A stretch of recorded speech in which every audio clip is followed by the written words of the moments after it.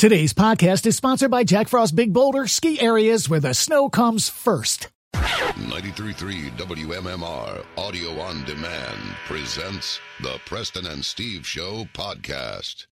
And now, Preston and Steve's news update with Kathy Romano. All right, today is Thursday, February 13th. Good morning, Kathy. Good morning. In the news this morning, a Pennsylvania man who was wanted on attempted murder charges was killed after opening fire on two fugitive task force officers in Baltimore on Wednesday. The officers, one a Baltimore County detective and the other a detective in the city of Baltimore, were both assigned to the Capital Area Regional Fugitive Task Force and were trying to serve a warrant out of Pennsylvania for attempted murder, said U.S. Marshal Service spokesman. The suspect is 33-year-old Michael Marullo of Scranton, who was wanted on a slew of charges, including attempted homicide. The suspect has not officially been identified by police in Baltimore. On Tuesday night, Marullo allegedly discharged his weapon during a verbal argument on the 1300 block of Summit Avenue in Lower Chichester Township. No one was injured, but U.S. Marshals received information that Marullo was in Baltimore and tipped off investigators. On Wednesday, authorities in Maryland found him and a shootout ensued. The suspect was fatally shot, but police haven't released information on who shot him. One officer was shot in the leg, the other in the stomach. One of the officers had surgery, and both are awake but still in very serious condition. A Pennsylvania man was charged with DUI for the seventh time after driving the wrong way on the Media Bypass in Delaware County, according to Upper Providence Township Police. When was this? It was a little while ago, but it was, I think, on Tuesday. But Case, don't worry, he's from Berks County. He was just in Delaware County driving. Authorities said this is the case. It's another blatant example of why Deanna's Law, which aims to crack down on repeat DUI offenders, needs to pass in the state. Police said the Berks County man identified as 41-year-old Johnny Paul Martinka III was driving the wrong way on the heavily traveled section of Route 1, where traffic often goes well beyond the posted speed limit of 55 miles per hour. Well, I mean, I was on that road four different times on Saturday, you know, and every single time I had at least one child with me. Like, people like this guy, they piss me off so bad. Like, dude, yeah, I mean, get they your said ass together, It could have been a disaster, but fortunately, so there was an officer that was right there, and that's kind of why it was diverted. But at about 9:30 on Tuesday, 9:30 in the evening, police said the driver of the Ford F-250 was traveling southbound in the northbound lanes. Upper Providence police officer Scott Ellis happened to be entering the northbound ramp when he saw the truck coming his way. He activated his emergency lights and siren, placed the vehicle in a diagonal blocking position, and the vehicle coming towards him had to stop abruptly. Police said Martika, the driver of the Ford, then attempted to get away, sideswiping the officer's car, but another patrol car was blocking him from going any further. I'm trying to think of where he got on. You know what I mean? Exactly. Because we used to be there all the time. That's where Y100 back in the day is located off of that. So. Yeah, so did he get on at 252? Is that what he was saying? No, that didn't say where he got on. Okay. Police said that he was so heavily intoxicated, he thought that he was in Berks County trying to get to his welding job. Whoa. Oh, my God. I wonder how people, how this happened. He said 7 times, right? For this guy. So this is his 7th DUI in 10 years. So years ago, a female comedian that was an up-and-comer when I just started doing stand-up, she was on the Long Island Expressway, head-on collision with a drunk guy going the wrong way. Mm-hmm. And you find out this guy had been arrested for the same thing, the same DUI, and 3 times going the wrong way on a main thoroughfare. Well, why is this guy not in jail? And listen, you know, my heart goes out to anybody who's suffering from substance abuse issues. But you know, this guy, get your act together because you're going to kill somebody. See, he was also driving with a suspended license. Why this guy needs to go to jail for like a long time. Jail, absolutely. Yeah. Deanna's Law, which is pending in Harrisburg, would require repeat DUI offenders to wear continuous alcohol monitors known as CAMs that would alert authorities when they start drinking again. Deanna's Law has already passed in the Senate. Now it's in the House waiting to be approved. Authorities across the state are urging residents to push their representative to pass this law once and for all. A scathing report came out yesterday involving the safety of food that we eat. Consumer advocates allege some supermarkets are failing to warn the public about food recalls. A scorecard by the Public Interest Research Group gives many chains a failing grade when it comes to warning customers about hazardous foods. The CDC estimates every year 48 million Americans contract a foodborne illness, resulting in 128,000 people being hospitalized. The consumer advocacy group, PIRG, says grocery stores should be the consumer's best recall notification system, but instead, they said that their study found that consumers must go on a nearly impossible scavenger hunt to learn if they've purchased contaminated food. As a consumer, the best thing you can do is to not listen to the news and not watch any documentaries about how food is shipped or prepared. And then you'll be fine. And they took a look at the recall policies for 26 of the nation's largest supermarkets, including in-store and direct consumer notification programs. The consumer advocacy group did not look at all of the big chains in our area, but they did give a grade F to 84% of the supermarkets that it did score. But the National Grocers Association says companies have improved on the recall response time and on the communication, meaning products are being pulled off of the shelves faster. If you go to PIRG's website, you can check the list of stores and how they graded them. In sports this morning.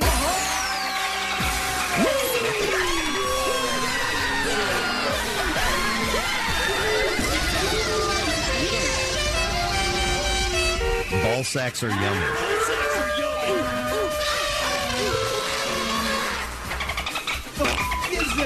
Both the Sixers and the Flyers were off last night, and the Sixers will be off for another week for the NBA All-Star break. They return to action on Thursday with a game in Brooklyn against the Nets. The Flyers, who are looking to bounce back from the tough loss against the Islanders on Tuesday night, return to the ice tonight with a game in South Florida against the Panthers. The puck is set to drop at 7 o'clock. And last night on the main line, the Villanova Wildcats retired the jersey of Ryan Arcidiacono. Before the game, he tweeted, "Honestly, still doesn't feel real. The school I grew up dreaming of playing at is going to retire my jersey. Just can't believe it. Such an honor." The number 15 ranked Wildcats then went on to beat number 18 ranked Marquette Golden Eagles. Colin Gillespie had 14 points and hit a three-pointer with just over 2 minutes remaining. Jeremiah Robinson-Earl had 17 points and 11 rebounds, and Villanova held on for a 72-71 win to end a three-game losing streak. And that's what I have for you this morning. All right, thank you very much, Kathy. We're filled to the gills with stuff and giveaways this morning, and we are happy you're going to be a part of it. A few people stopping by today. We're going to have comedian John Doerr in our studio. He's performing at Helium Comedy Club. We'll spend some time with him. We also have, from a show, a Netflix program, 6 episodes, by the way, for Restaurants on the Edge, and we have Nick Liberato, who will be here this morning. Yeah. It's a cool name. Then we also have someone we had just heard about via a text, and we did a shout-out. She won an Oscar the other night and is from Phoenixville and will be in our studio. Colleen Grogan will be here, and she is one of the creative minds behind Learning to Skateboard in a War Zone if you're a girl. I watched it last night. It's about 40 minutes long. Preston, you and Casey especially should watch this movie because it's about these young girls. You both have daughters, and it will be very moving to you. It's, okay. I can't recommend it more highly. Excellent. The only issue is where to watch it right now because it's a short documentary that was released in limited release. So we'll figure out from Colleen when we have her on where you can actually see it. Even better yet, Preston, she just got a big promotion, and she's producing TV shows. So all right. She's working with Ellen, so we should schmooze her big time. Well, we'll do that. Yeah. And then she'll be by in the 9 o'clock hour. And speaking of the 9 o'clock hour, we have a chance for you to win $500 Amex gift card. Whoa. If you watched Dr. Oz yesterday, we'll have a question. And the whole thing surrounding all of this, all encompassing during our program today, Duncan Spread the Love Caravan. Oh, yes. With Dr. Love himself. Pierre Robert. Unbelievable. Will be... Well, he's supposed to be here in 15 minutes. I just got off the phone with him. Shut up. He was standing.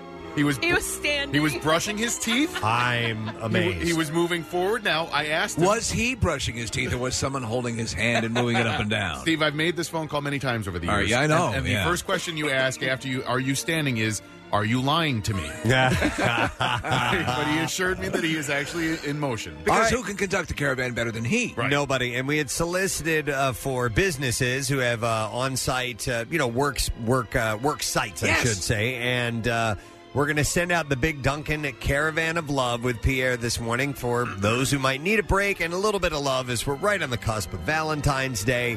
So he is going to be heading out with the crew from Duncan with coffee and donuts and all kinds of really good stuff. So we'll give you the rundown of where he's going to be, and we'll check in with him as we spread the love. And you can look for the Duncan Community Cruiser serving free samples of delicious Duncan coffee at community events all over the greater Philadelphia region. So we will do that through the course of the morning today, too. And we have other stuff to give away to sprinkle throughout the broadcast. So why don't we take a much-needed break, come back in just a moment, and a stupid question with some entertainment reports for you. That's on the way next. We'll keep you company this morning. Stay with us. Get social with Preston and Steve and WMMR. Facebook, Twitter, the usual places.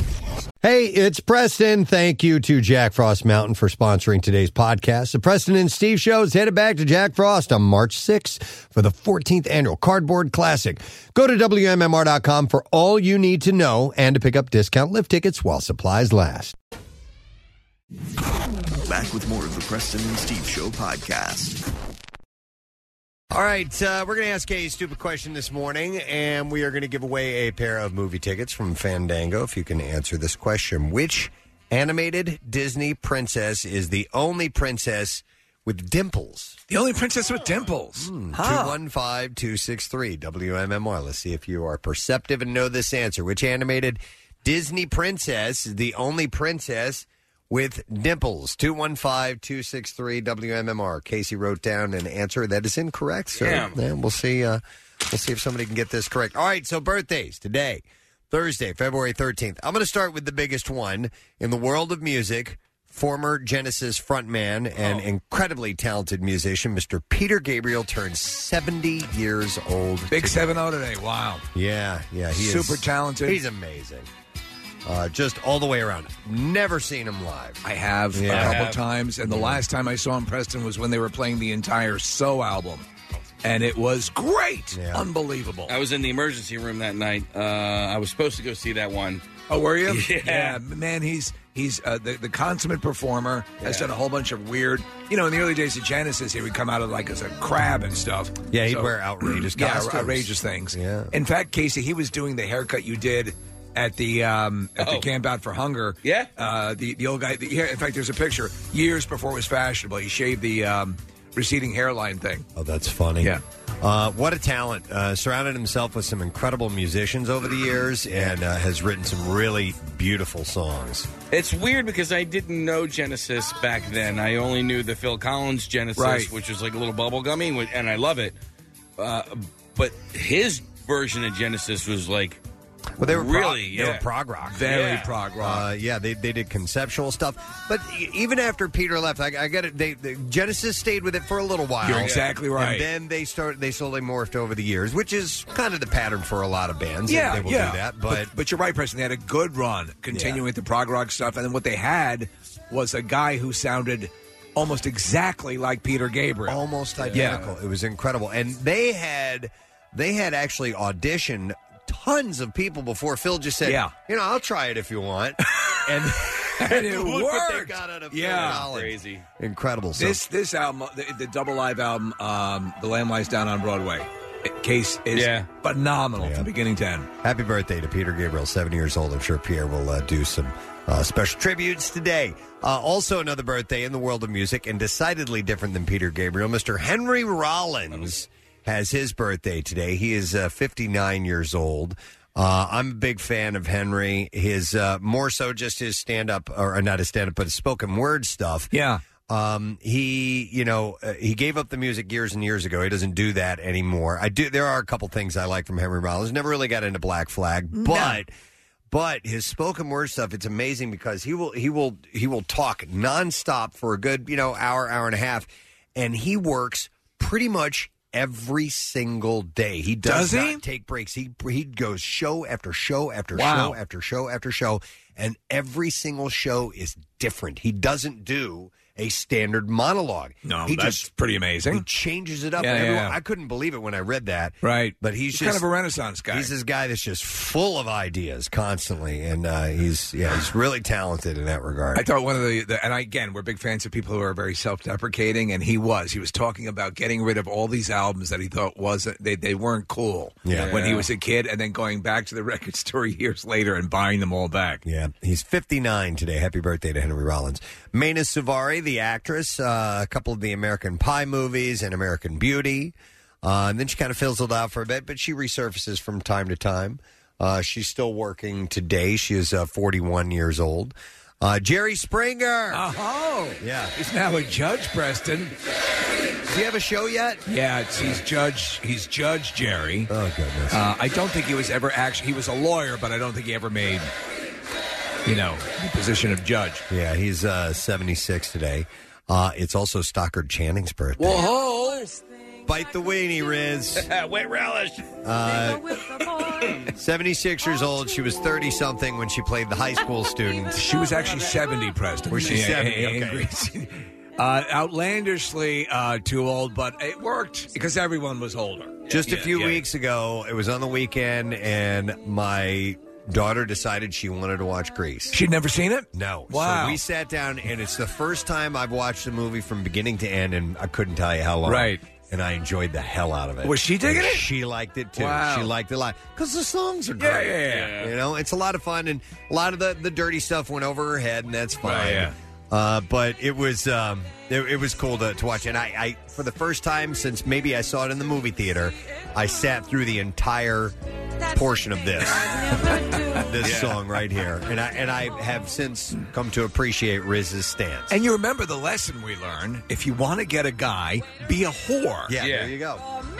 This was a tune-out for me, as well as Beauty School Dropout. I Yeah, never me too. really, I love Beauty School Dropout. I know, you always say that. I love it. I think it's hilarious. But Stockard Channing is 76 today. George Siegel, great actor. Love him. Currently on the Goldbergs. And he's great on the Goldbergs. And as the grandfather. Just Shoot Me, he was great on. He has a list of great movies he's been in. And in fact, sometimes, Preston, when they talk about his war years on the Goldbergs, they'll just grab snaps from some of the war movies he's been in.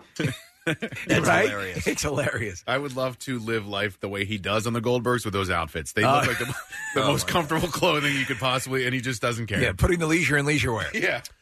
He's 86.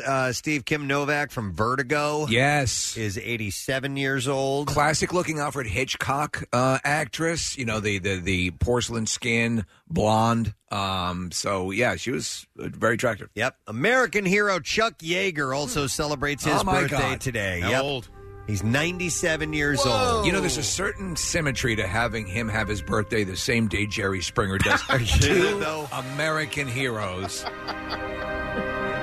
I didn't even put that think together. about two people have propelled this country forward in so many ways. Yeah, groundbreakers. And the risk that Jerry Springer, took.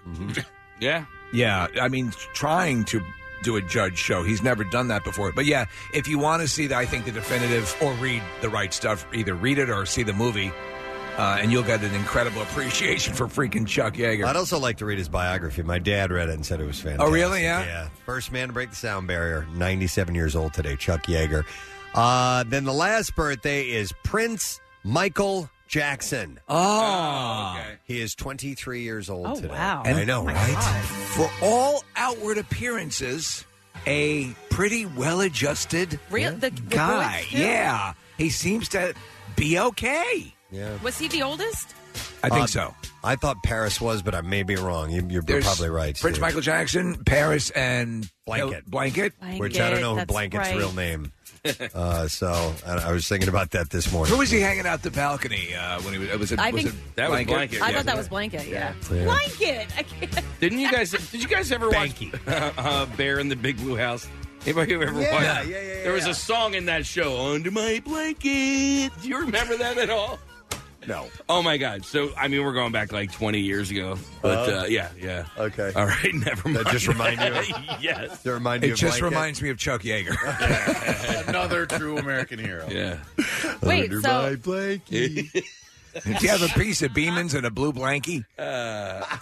Loan me one. I'll pay you back later.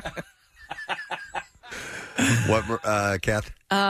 so whose birthday do you have today? Paris, or no, not Paris. No, I'm sorry, Blanket. Prince Michael Jackson. So Prince Michael Jackson's birthday is not until February 21st. Remember, there were two Today princes? it's just Michael Joseph Jackson. No. Oh, there- Preston's right. They're both named Prince. they're both named Prince? Yeah, there's Prince Michael the First and Prince Michael the Second. Okay. Oh, so Prince Michael II is Blanket. Yeah. There we go. We're back to the button. My blanket, my blue blanket, give me my blue blanket.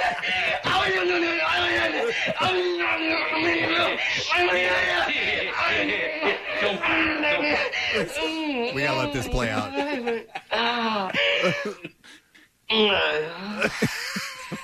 I'm sorry. I don't like people touching my blue blanket. It's not important. It's a minor compulsion. I can deal with it if I want to. It's just that I've had it ever since I was a baby, and I find it very comforting. Well, we'll have to find out when Blanket's birthday is and play that again. It's the 20. It's the 21st. So. Oh, really? It's right around the corner. Let's next get week. ready. Yeah. I want to play the beginning of that again. My blanket, my blue blanket. Give me my blue blanket. All right, we'll see if we can get an answer to this question. Which animated Disney princess is the only princess with dimples? 215-263-WMMR is the number, and we will go to Melissa. Hi, Melissa. Good morning. Melissa, why? Good morning. I don't know. Hi, Melissa. What is your answer? Princess Tiana. Yes, that is correct.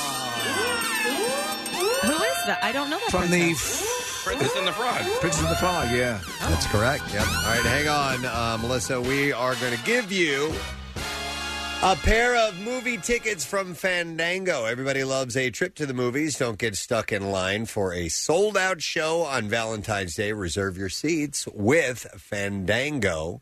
And you can do that now and feel the love. Head to fandango.com/get tickets. All right. We're going to start with this. Snoop Dogg has officially apologized to Gayle King. He had kind of half-assed done it. Now he's officially done it. He said, 2 wrongs don't make no right. He's right. 2 wrongs don't make no right. Yeah, when you're wrong, you got to fix it. He said this in an Instagram video. Gayle King, you're the shiznit. He's been blasting King since she conducted an interview with WNBA player Lisa Leslie last week that touched on the legacy of the late Kobe Bryant and had asked about his 2003 rape charge. In response, Snoop Dogg set off a firestorm on Instagram referencing his anger toward King.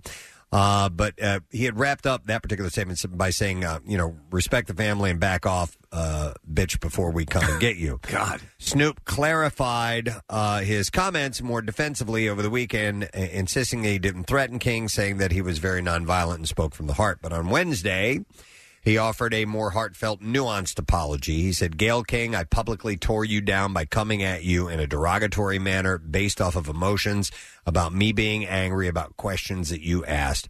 I overreacted. Should have handled it in a different. Should have handled it way different than that.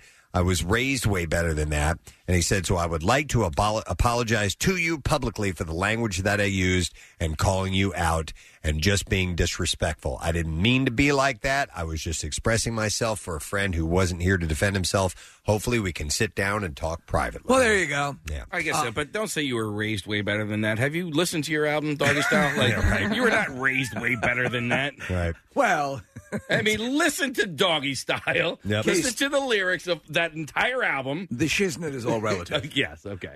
Yeah, so we'll see how. I'm sure they're going to have a high-level powwow very soon.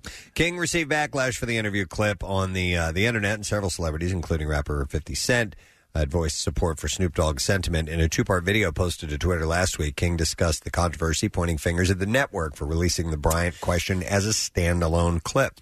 She said, if I had only seen that clip that you saw, I'd be extremely angry with me, too. I'm mortified, I'm embarrassed, and I'm very angry. Unbeknownst to me, my network put up a clip from a very wide-ranging interview, totally taken out of context. And when you see it that way, it's very jarring. Steve, were you saying that he should go on with Gayle King? No, I'm joking. I was just saying that, though, that would be... I think that'd be cool. Yeah, maybe it would be. I have not seen this full interview, though, and it's my understanding that question came... there was a whole bunch of Kobe love, and then there was just an aspect of it. And I think, honestly, her original story, Gayle King's original story, that CBS excised that small portion and put it out. Yeah. And it was the issue. That set off the firestorm. And it wasn't even a very pointed question either. It was just a general question. Do you think? Yeah. So, but it was, listen, it was fairly soon after the tragedy, and people were still, processing. Yeah, it was still a lot of raw nerves. So, but they should have not just taken that tiny little bit. Jeff Bezos and Lauren Sanchez may have bought a home of their very own. Bezos is the new owner of a 13,000 square foot Beverly Hills mansion. The home, which was originally designed for Warner Brothers Studios executive Jack Warner in the 1930s, features 2 guest houses, a tennis court, a swimming pool, and a 9-hole golf course as well. Bezos reportedly paid film producer David Geffen $165 million for the estate, which makes it the most expensive home ever sold in California. We were just talking about the estate that was the house they would use for the Beverly Hillbillies. They were looking at that. Right. Actually, Bezos and Sanchez's house hunting was a hot topic among high-end L.A. real estate brokers. The iconic Chartwell estate, as you had mentioned, Steve, best known for being featured in the opening credits of the Beverly Hillbillies, was among the properties that Bezos and Sanchez reportedly toured. That property has since been purchased by fellow billionaire Lachlan Murdoch, the son of News Corp founder Rupert Murdoch. Murdoch paid approximately $150 million for the estate, making it the most expensive home ever sold in Los Angeles. This other one that Bezos bought is the most expensive in California. Unbelievable. $165 million. Bezos and his girlfriend are also rumored to have toured Casa Encantada.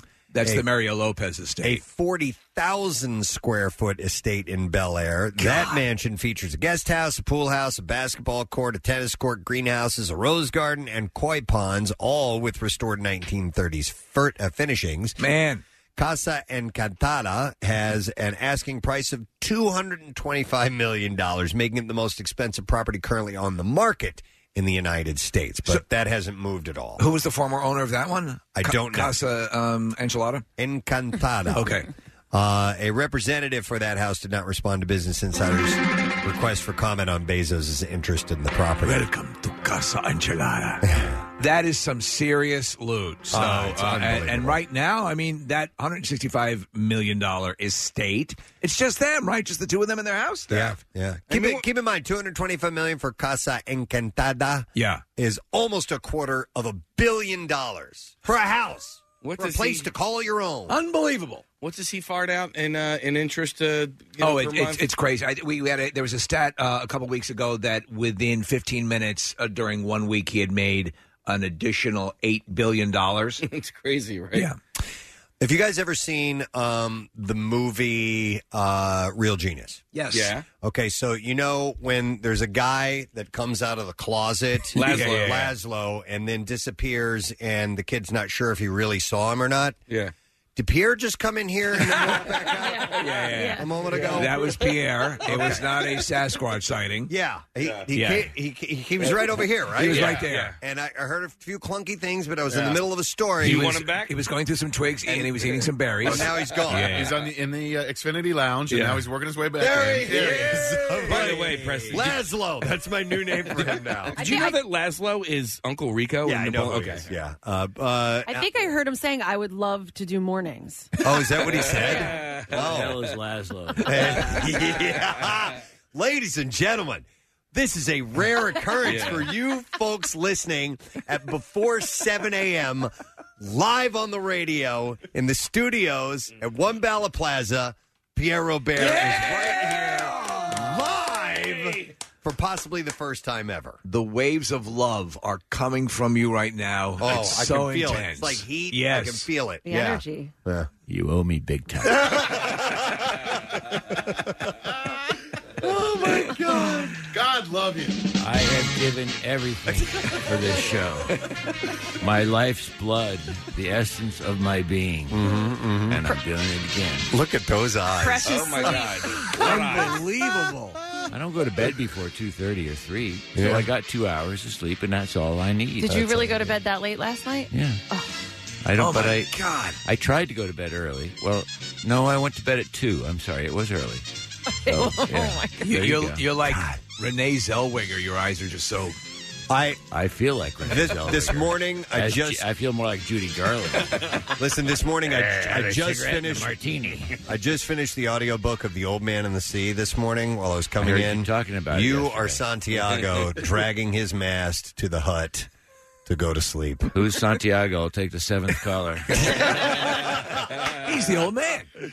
How you doing? I'm good. Awesome, man. Where are we going? What am I doing? We're going to 3 places. Why am I this here? morning. Yeah, it's a good question. What's that, Admiral? What's his name? How did all these people get in my room? One of the best lines, Sinatra, and whenever any of the Rat Pack would be together, if Frank was on stage, all of a sudden Dean would come on wheeling a cart of booze and ice bucket and glasses and heading straight towards Frank, and the crowd would applaud, and Dean would, in a shocked look, turn to the right and go, How'd all these people get in our room? Yep. Every time. Beautiful. Yeah. Nice. You are headed to 3 locations with the Duncan Caravan of Love. That's and it. You're going to head to CSG, telecommunications company in Conshohocken. Okay. Then you're headed to an undisclosed location. Some of these businesses actually don't even want any real press, or they don't want any mentions. But they just want to get the love, and they're going to get it this morning. So we have a woman named Hetty you're going to go visit. And where's Hetty? She's in Malvern, She's in Malvern, yeah. She's in the corporate center, and she's a huge fan of MMR. 67 years old, been listening her whole life. She's so excited to have us come out today. Okay. And then you're headed to the... Hetty, I'm heading your way. Then you're headed to There's the... a thrill. I mean, Jesus I don't know freaking what the hell I'm doing. What? Well, you just keep interrupting me. I'm sorry. That's okay. Then you're headed... Thanks for coming in. Go ahead. Haverford YMCA. The third one. Is where you're headed to. YMCA? That's the one. Call me the village people. That's I'm right. heading over. I'm the Indian. That's a really nice one, isn't it, Case? I'm a construction worker. It's a new one. New one. Yeah, I was going to say the newest one, but actually the newest one is up in Upper Montgomery County. But anyway, it's my Annabelle. No, it's my personal Y that I like to go to. Yeah. You do your swimming there? I do my swimming there. I do my elliptical there. I, for one, am incredibly excited about how this is going to turn out. Yes. And if you want, grab a snooze in the back of the vehicle, taking you over there. Yeah, you don't have to drive from Yeah, here. yeah, We got a crew taking you. We We have got acclimated drivers? We do have acclimated drivers, and we got the Duncan Caravan. But we need to get you on the road now Yes. so we can make sure we get to all the locations. Ready, rock. All right. Ready, rock. I interrupted Ready, rock. you, Preston. Get out of here, kid. Let's go, Preston. All right, we'll see you. All right. Pierre Bear, ladies and gentlemen. Give his music again, please, if you would, because that's, there he goes, ladies and gentlemen. Pierre Bear on his way. All put together. Headed out with the Duncan. Goodbye. Spread the Love Caravan. Oh, my God. It looks like one of those powerful stories on HBO where a caregiver is sending someone off at the airport and you'll make it. Yep. All right. Do you want some other entertainment stories? Yeah. I don't know. I can't wait to hear the first report from the location. Oh, I know. Yeah. He'll be awake and ready to go by then. All right.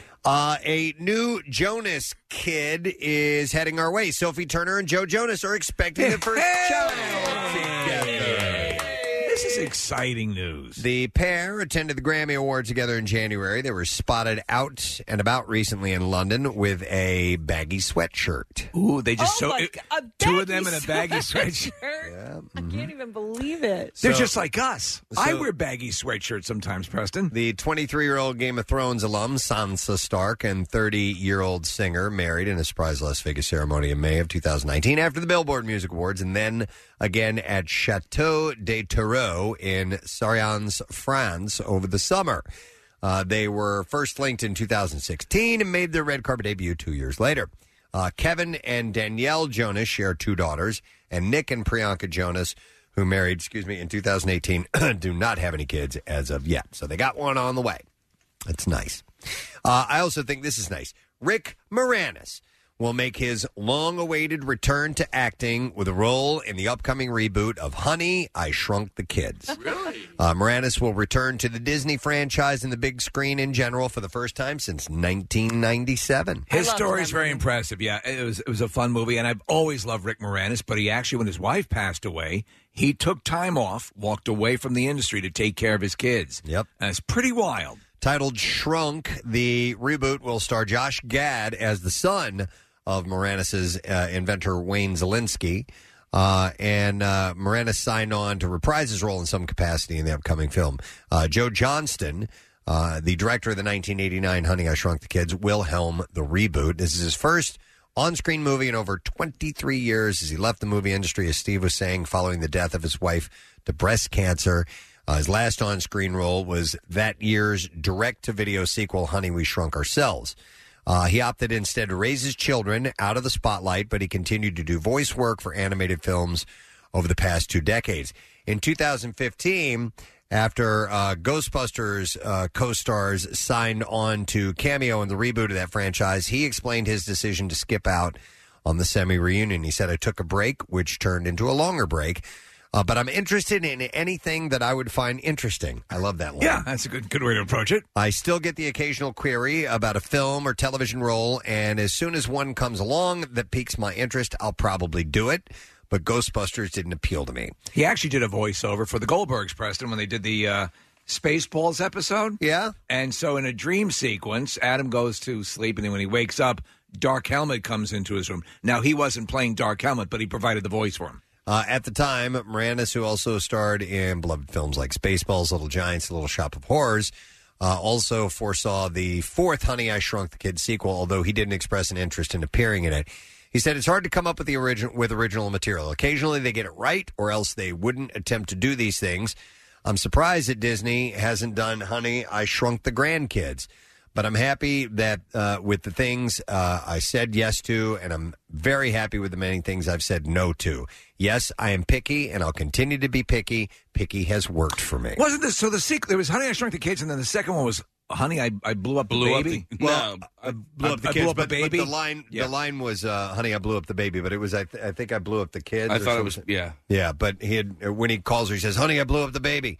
So yeah, they did a couple of versions of it. Yeah, the quality dropped off dramatically, but the first one I really love. Yeah, it's called Honey, I Blew Up the Kid. All right. So he's back at it, which is great. That's awesome. Shannon Doherty is opening up about her battle with stage 4 breast cancer. The 90210 star took to Instagram to thank her fans for supporting her and said that she's been struggling to find her footing. Capturing a shot of herself riding a horse across a beautiful landscape, she wrote, "I want to thank all of you for your love, prayers, and support. It's an odd time right now, and I find my feet not completely underneath me." She also said, to say I have stress is an understatement. To say that I'm struggling is mild, but I believe that I will find my footing. I'll dig deep for the inner strength. I need to face it all. And I pray I do it with dignity and grace. She concluded the post saying, I have so much to say, so much to share. I will. For now, please know how much you all help lift me. Wow. Her breast cancer went into remission in 2017. Yeah. And then, of course, it came back. She was diagnosed about a year ago and decided to speak out after a court case with her insurance company that detailed her health concerns threatened to make her battle public. So she came out with that information. That's tough. Yeah. Let me see. How about this one? Jamila Jamil is lashing back at critics who are accusing her of fabricating health issues. The 33-year-old Good Place actress responded to viral social media posts claiming that she has Munchausen syndrome or fictitious disorder. Both involve feigning health issues to get attention. The criticism also follows blowback that she got from coming out as queer on Twitter. Naysayers are pointing out what they believe are discrepancies in past interviews she's given about suffering injuries in car accidents and other maladies. She wrote on Twitter, first, I'm not lying about my sexuality. She was stating this. First, I'm lying about my sexuality. Now I'm being accused of Munchausen's by an unhinged idiot who didn't realize in all her research that my car accident injury stories are different because they were about 2 separate car accidents 13 years apart. In a follow-up, she tweeted that she suffers from Ehlers-Danlos syndrome. What's that? Which affects connective tissues, including skin, joints, and blood vessels. She explained the lesser-known condition makes people doubt your illness and injuries because you look okay, even though you have it. She has been open about other scares, too, including concern over cancer, experiences with mercury poisoning, and seizures as well. And she claims to have a peanut allergy as well. Does she? Yep. Okay. Well, there's just people are just saying she complains about a lot, I guess, and they think maybe now she's making it up, but she's saying that ain't the case. We'll get to the bottom of this. Yep, exactly. Let's see. Kate Middleton popped up in Northern Ireland for an unannounced visit. She went there to meet with locals about her new mission to support early childhood development. It's hard to have an unannounced visit when this music starts playing when you walk in. Yeah. Oh, my God! I was trying to sneak in here. She toured a farm in New Townards called... New Townards. Okay, all right. Come on. Called the Ark Open Farm, and spoke to local parents and grandparents about their experiences raising young children. So it's difficult to raise children when they're younger, and then they get larger, and they'll grow out of their various clothing that we purchase for them, and then, of course, you feed them and send them to school. Well, good visit. I'll see you later. The farm has a number of play and enrichment activities for children. Go play with the cow.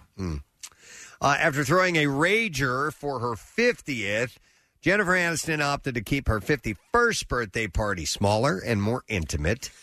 She hit West Hollywood Sunset Tower Hotel and for a dinner with her close circle of friends, People reports. Was Brad Pitt there? Oh! No. Well, if he was, they left him out of the story, which I can't imagine why they would leave him out of the story. She did post some pictures. Steve and I were looking at them yesterday. She looks amazing. These are recent photos? These are recent photos. Yeah, she's 51. Crap. Yeah, she looks phenomenal. I'll be there for you. Phenomenal. Yeah, man. Those two words apply. Among the attendees were Courtney Cox, jewelry designer to the stars Jennifer Mayer, and Chuck Yeager. It's his birthday today. Right? No, writer producer Molly McNierney. So it was a great 51st birthday party. It must have been. All the uphill battles she's had. It was very low key. So, I mean, remember I told you, Preston, she was a question on Jeopardy the other night. What was the question? Her first starring role. Yeah, and that was in Leprechaun. Leprechaun. We're big fans of that film. Hey, look at the Leprechaun. Yeah. And then, you know what? We'll just wrap it there, and we'll get into I'm ready for clips. I have some clips to play for you. Where the hell are they? Where are they? I got them. I thought they were mystery clips, but they are not. Let's go with this. In Katie Keene, a new spinoff of Riverdale. They have a spinoff of Riverdale? Yeah, they do. Katie Keene. An aspiring fashionista moves to New York to chase her dreams. Here, star Lucy Hale discusses her level of familiarity with the comic series prior to accepting the role. Here we go. I didn't know much about Katie Keene. I knew that she was like the it fashion girl, and so I like Googled a bunch of images before I went and met with them for the first time. And I guess it was really cool back in the 50s or whenever they first started to write for her. You could submit your designs, and then Katie Keene would wear them in the comic, which I thought was really cool. I don't think I want to see it. Of course, she's incredibly good looking, as the entire cast of Riverdale is. Yes. Katie Keene airs tonight. That's at 8 o'clock on the CW. We have the next clip. Bring the volume up on that. A very tight-knit group of friends help a man embrace his new normal after the death of his wife in The Unicorn. In this clip, star Walton Goggins discusses the silly moments that can happen after someone overcomes a tragedy.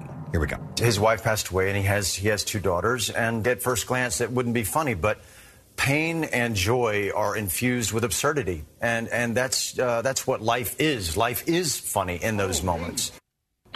The guy is actually very good. You know him from, he's been in a number of series. I think Sons of Anarchy or Breaking Bad, I think he was in. No, he was in Justified. Hateful Eight. Yeah, Hateful Eight. He's also in Django Unchained.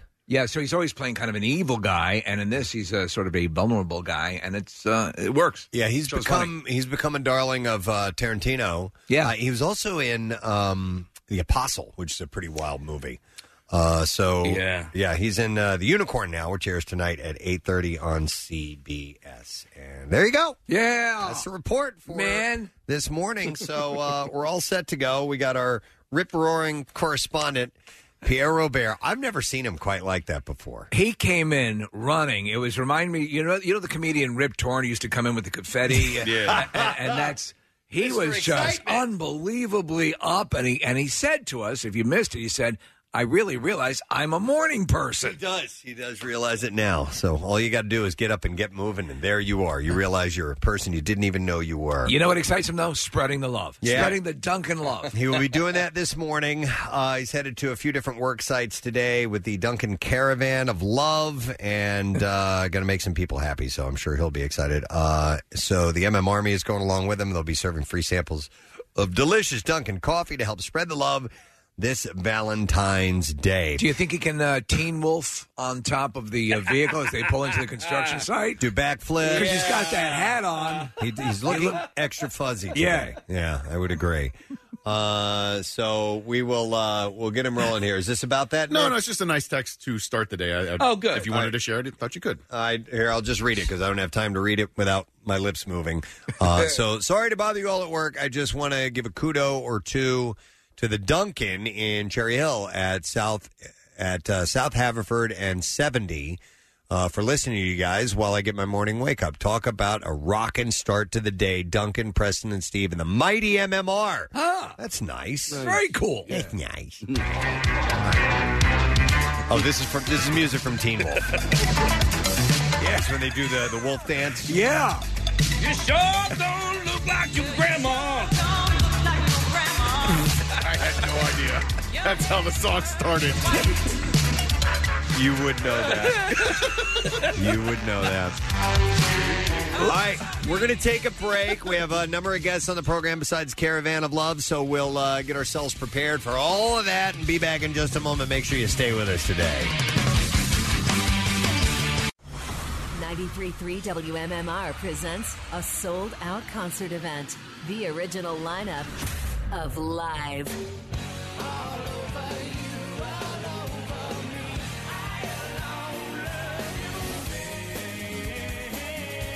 Thursday, February 20th at the sold-out Excite Center at Parks Casino. Ed Kowalczyk, Chad Taylor, Patrick Dahlheimer, and Chad Gracie. Live rocks the house.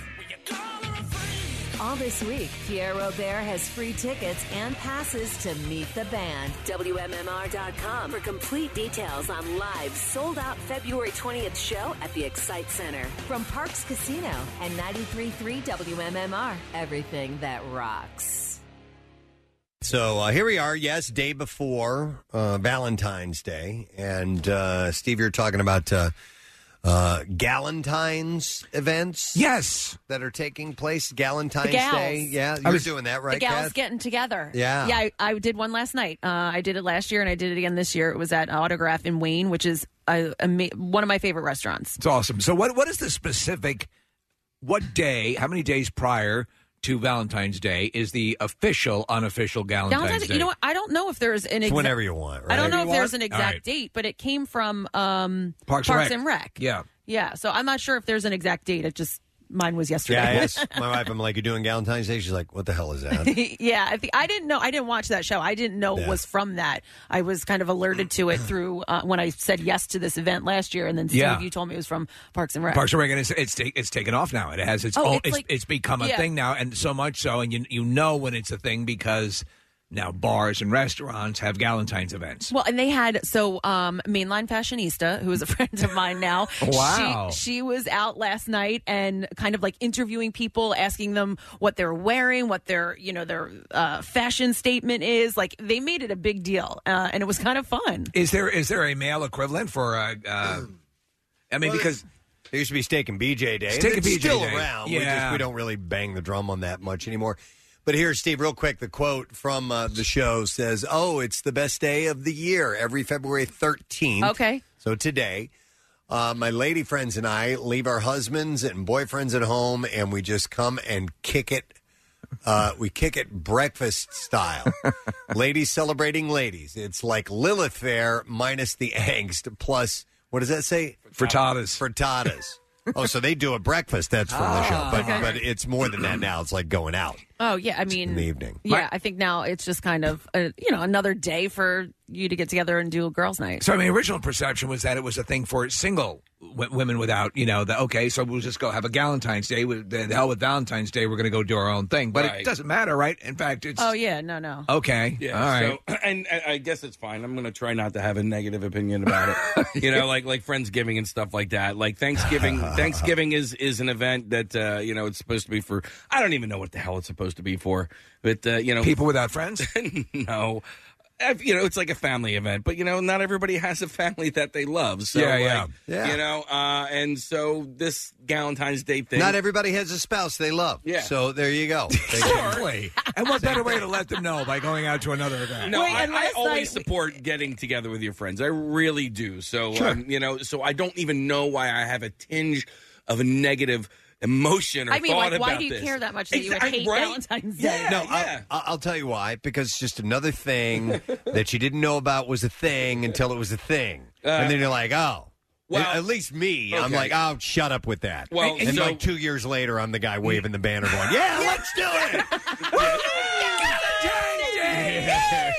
The Purge. Let's do it. Well, so no, now it's going to be a thing now that people are just going to make money off of. You know, it's going to be another marketing thing. So I guess that's part of your problem. I don't know. I don't know. No, I understand. I think it's a knee-jerk reaction, and so you're just being honest about it. But I think that part of my negative reaction to it, Casey, is mostly a negative reaction overall towards Valentine's Day. Like, I used to love it when I was a kid, and then in college it was painful because I never had a Valentine. Yeah. And now it's just like an obligatory thing. However, I'm going to autograph as well, Kathy. So I'm going out to dinner tomorrow night. And I love that restaurant. So for me, it's a nice excuse to go out to dinner. But Preston, I was talking to you or heard you saying earlier in the week that like you and your wife have zero plans. And it's great. We finally made an agreement ahead of time. I said, I'm just happy with a card. And she goes, let's just get each other cards. And I'm like, that's great. Done. Yeah.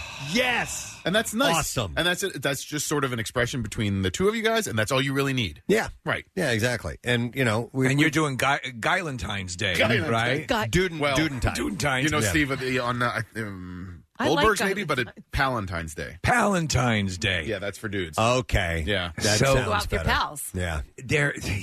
You know what? pals. This is though I think of all the holidays, is not Valentine's Day the one that is mostly perceived as the construct of the card companies, Yeah. Oh, most of the definitely. greeting card companies, that it really was nothing as big as it currently is prior to Hallmark's intervention. I don't think it existed until they made. It might not have been Hallmark specifically, but I did look the history up, and it does have something, right? Its ties in that. Marissa. Well, so on that note, my girlfriends and I did our Valentine's Day last night, and last year we went to a new restaurant. There was like 30 of us. It was fancy and whatever. Instead, last night we volunteered at Manna.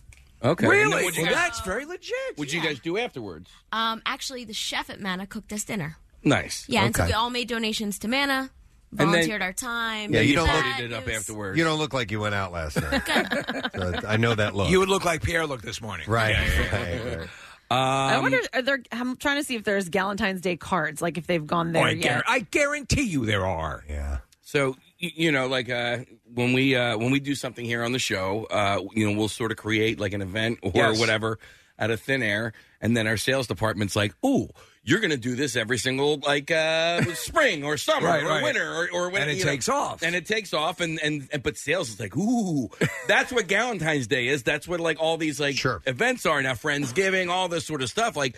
All these people, and I guess that's fine. Like, I just want, I want our currency and, all the markets to do well, and like you want the markets to do well. No, I understand what you're saying, and Nick is right, and I'm a little bit the same way. If people are having fun and enjoying something, I get it. Yeah. There is a knee-jerk reaction that I think makes us, by our nature, go, "What is this?" I know you guys are so crazy about it. And because honestly, there's enough stuff to fill up the calendar already. But but you don't have to go to this one. I know you're exactly right. Yeah. Everything you're saying is accurate, She's and I right. don't know why. But there's like my immediate reaction is shut up with that. Yeah, come on. To me, well, because I was involved, I guess, but it was fun. And yeah, there are people, I'm sure, making money off of it. I mean, we spent money at the restaurant. Wait, but last night they had a spa that was there, and they were dyeing everyone's eyebrows, which was great. I got their eyebrows dyed. Dyeing eyebrows is a thing? Yeah. Oh, yeah. Well, they call it tinting. Yeah, like what our friend Ashley does. Let's work on this woman. She has a huge forehead. Oh, man. Stop it. Wait, so listen, hold on. So they did everybody's eyebrows, and we go downstairs afterwards, and we were having a glass of wine, and we asked the waitress to take a picture of us. So she did, and, everybody at the table was like, hey, send it to, the girl's phone was on, send it to us. So I get it, and I'm like, are you kidding me? My eyebrows was so dark. I'm like, hold on. I want to see that. She looks like Pancho Villa. Oh no, do you look like Frida? Oh my God! No, that was. So my eyebrows were so dark in this picture. But anyway, they did have things like that where you're dyeing eyebrows, and there was a bunch of vendors out there. The women went shopping, and it was fun. Do you know it's a lot of fun? I'm sure it's fun. But I mean, you just have to come up with something new. So then at the next, get together party we have, let's do something like paint our ears. You know what I mean? Yeah. Oh, we're having fun. You know what's fun? Painting our ears. Drink alcohol out of Pringles cans. You should do that. Marissa and her friends are the most creative they always do And it's a good portion of it is envy of having a collection of friends that get together and do stuff like that. But it's kind of like, all right, so the little brother that's picked on is going to pick on somebody else. So the way I sort of look at it is maybe it's because the things that I enjoy doing, people have stuff to say about that.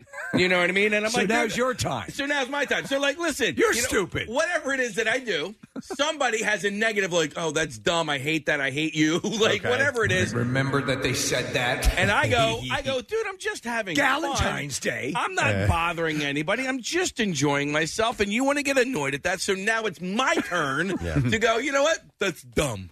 We need to go to therapy. We do. You and me, we need to go. And Steve, we all need to go to therapy. I don't get. We need to talk to somebody. If you honestly, if you break it down, and then sometimes, at least now I've reached the point in my life where I can throw on the brakes quick enough and say, it's just people having a good time. I know. Listen, it's just people having a good time. You guys, everybody has said that our show is like therapy, and it in a way it is because it's a venting session, and I totally get it. However, there's not a professional person responding to us. It's just us putting the diarrhea out of our mouths.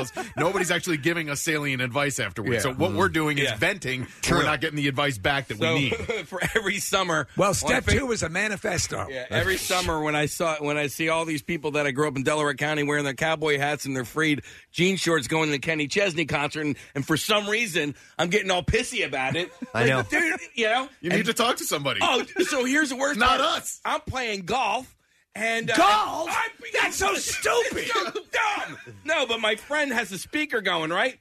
And this song comes on. I'm like, oh, man, I like this. What is this? He's like, oh, it's Kenny Chesney. I'm like, no! Get it on. Oh, yeah, he recorded it at the Galentine's Day Festival. Yeah. So There you maybe go, Kath. Here's a card section at Target for Galentine's Day. I saw it, Done deal. It's like Festivus. Yeah. Remember, People do it. Yeah, they still do it. People do it. Here's somebody with a unique idea for Thanksgiving. It is Lisa. Hi, Lisa. Good morning. Hey guys, how are you? So, Wonderful. I should say an original idea for Valentine's Day. Okay. All right, go ahead, Lisa. So my friends and family were sitting around around Christmas talking how busy everything was, and we said, oh, Valentine's Day. We all hated it. So I said, we need to have another Thanksgiving. Thanksgiving's fun. It's about food. So we decided we're getting together this weekend having Thanksgiving with family we couldn't see at Thanksgiving because, you have to go to your mother-in-law, blah, blah, blah. So we're having Thanksgiving dinner this weekend. I think that's a wonderful idea. That's a good way to do it. I think, Preston, on a level, Valentine's Day generates the most polarizing responses. You think so? Of all the holidays, I think it's. I think you're probably right. Am I right on that? Yeah, At least I feel there are some people that absolutely denounce it because it's a Hallmark holiday. Yeah, it's a made-up holiday. It's forced to make you go out and spend money and profess your love, which you probably do anyway. And so you're right. It's pretty divisive. So what I did, obviously, and you know this, it's my anniversary as well. Yeah. So that it's the two birds at one stone. Legitimate. I got a legitimate reason. Yeah, mm-hmm. But I like Valentine's Day, and I think it's I have positive memories of my dad coming home from work, and he had Valentine's Day chocolates for all the kids. But then also, Nick, a lot like you in college, I didn't have Valentine. I didn't have girlfriends and stuff like that, and so now that I have somebody that I can express my love to, I like it. So, but you like it that. I like it that. But my wife, on the other hand, she doesn't want all that. Who's more romantic, you or your wife? I just want to make you feel so good. Me. That's romantic. Okay. You're romantic? You're more romantic. She's more a realist? Yeah. Yeah, okay. I can see that. Yeah. I don't love you. No. In every relationship, I think there's... there's one who's a percentage more. Oh, I am. Yeah. My girlfriend hates this crap. Oh, really? Yeah. So but I like the fact that Valentine's is on a Friday this year. It's a nice excuse to go out on a Friday night. Sure. We're not doing anything. You're not doing anything? No. You want to come out with us? Yeah. Can I please? Yeah. Everyone loves that third wheel on a Valentine's Day dinner. Every time. Well, I'm sure. Casey's like, anyone going to finish this last roll? No. So my wife, we're having some work done around the house. So every time I ask her what you want to do, she's like, I want new floors. I'm like, okay. But seriously, what do you want for Valentine's Day? She's like, I want new floors. I'm like, all right. Well, you're getting new floors. You're not getting anything else except for maybe some chocolate, some Twizzlers, some cheese. Yeah. Cheese. That was the realization. Valentine's Day cheese. I came to yesterday. She likes cheese. She loves cheese. You're gonna do a cheese bouquet. Yeah. Ah. Yeah. All right. So, by the way, speaking of being romance and going out on Valentine's Day and so forth, I did see a couple of stories that relate to that. According to a new study, the average parent has gone 3 years without having a romantic date. That's a shame. The results are based on the responses of 2,000 parents of children between the ages of 5 and 18. Over half of those polled said that they desire the freedom they had before becoming parents, while other parents miss specific activities like sleeping and traveling more frequently. On the upside, most of the parents said that they are happier and more fulfilled having children. There you go. They just don't get to do the romantic things that much anymore. I'll never forget the one that you did, Preston, with your date with your wife in the minivan in the garage. I thought that was so sweet and romantic, and you guys went out and had a glass of wine and watched a movie in the minivan. Actually, yeah, it wasn't even in the garage. It was in the Outback Steakhouse parking lot. There you go. We did the curbside ordering. Yeah. And we went and got it and just watched a movie. And did you do it? Ate in the van. No, we did not do it. Damn it. But we did. Okay. I can't believe I did this. We stopped off at a motel to ask if we could rent the room for just a couple of hours. They wouldn't do it. They wouldn't do it? They wouldn't do You're it. going to the wrong place, man. I You got to guess come down so. to Delco, Preston. It was in Delco. No. It was in Delco. You didn't go to the executive? It was off the executive. It was off 202, Casey, not too far. What was the name of that hot dog place that burnt down Johnny? a few years ago? Johnny's, yeah. On 202? Yeah. Near 202 and Route 1? Yeah. It was over down that way. So There was like a roadside motel, and we're like, I bet they'll rent us a room for I a know couple hours. exactly which one you're talking about. It wouldn't do it. Oh, that's a shame. Oh, there's another one. So that's I on assume Route- the executive handles a lot of international business meetings. Sure, right? yeah. Preston, there's another one on Route 1 where I'm sure there's only crack and meth being smoked in those rooms. We could have done it.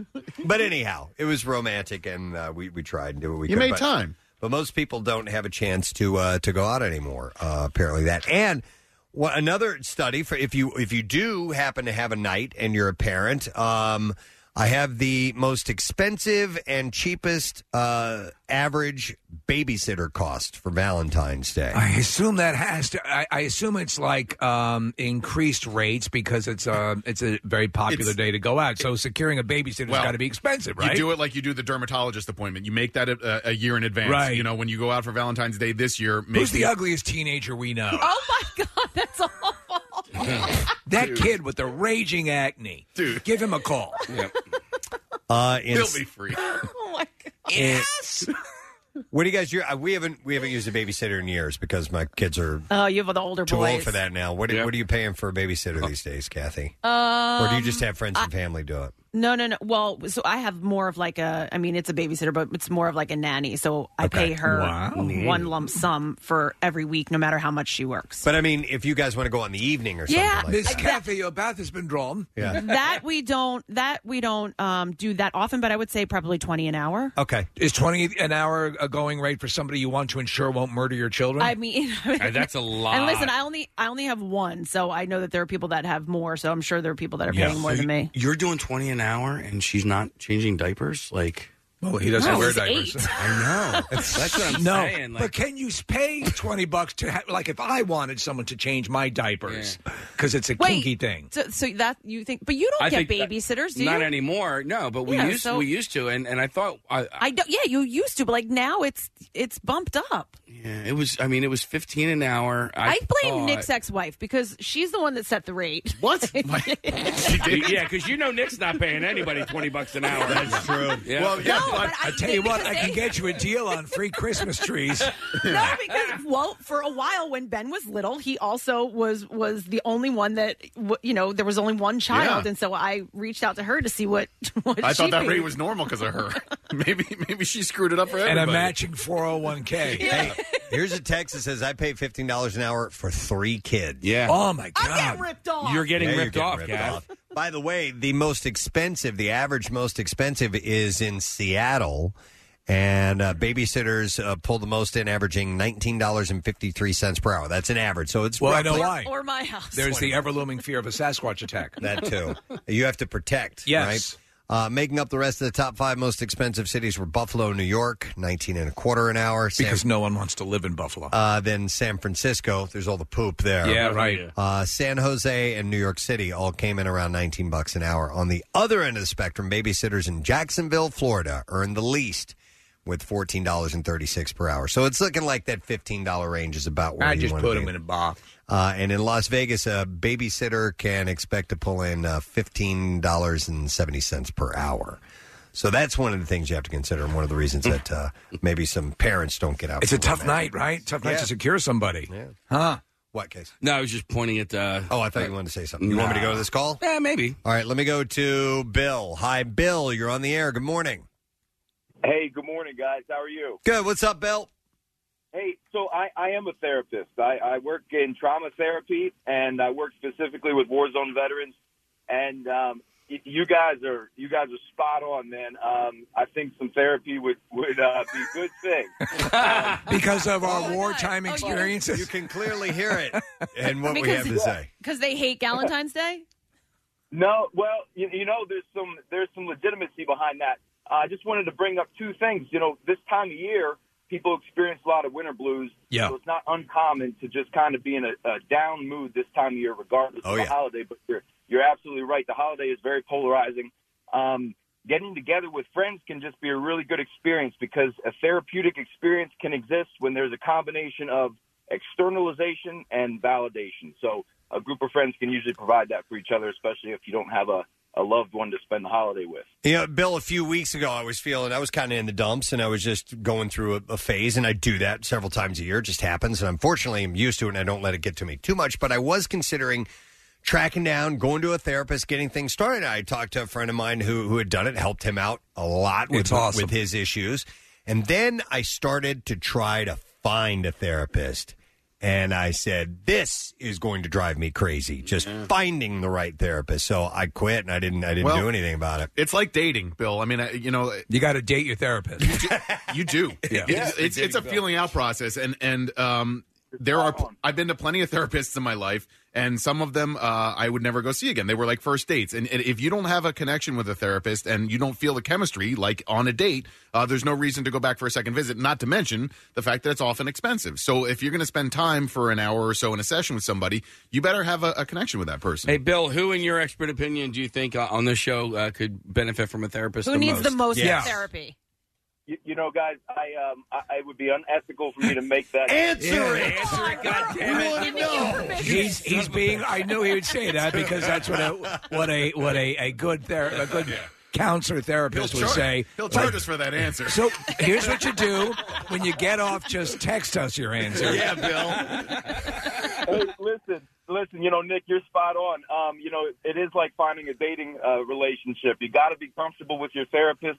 The relationship is the most important part. Doesn't matter how many initials are after their last name. If you can't bond with them and trust them, it really doesn't matter. And, Bill, isn't sex an important part of your relationship with your therapist? No comment. Oh, okay. All right. Thank you, Bill. We appreciate it, man. Yeah. By the way, somebody's pointing out we have a resource we didn't even consider. Gary Lauer could be our group therapist. If anyone loves, here's a guy who's figured out how to love life despite life saying, I don't know what the PhD in Gary Lauer's title stands for, but it's not good. Puke, hawking, and discharge. I was going to say dentures, but you know. Yeah, dentures. Wait, you just brought up a good point. Do you think that actually happens, like group therapy among coworkers? Like, do you think that anybody's ever had to go to therapy with a coworker? Well, like in HR, there was in fact, in the Rob McElhenney series, the Mystic Quest, the HR woman at the company, everyone is coming to her for therapy. And she goes, you don't understand what HR is. and they come and they say, I'm finding it hard to interact.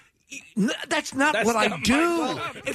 I remember, like back in the 70s, there like work groups would do group sessions. I don't know if they were therapy sessions, but things like Steve, like trust falling and stuff like that, where they were kind of like retreats. They were considered, team building, but yeah. with therapy, I don't know, but where we would actually sit down and talk about what we think about each other and sharing I think our that's emotions. the road for disaster. Like, can HR say, okay, well, Preston and Steve, you two need to go to therapy.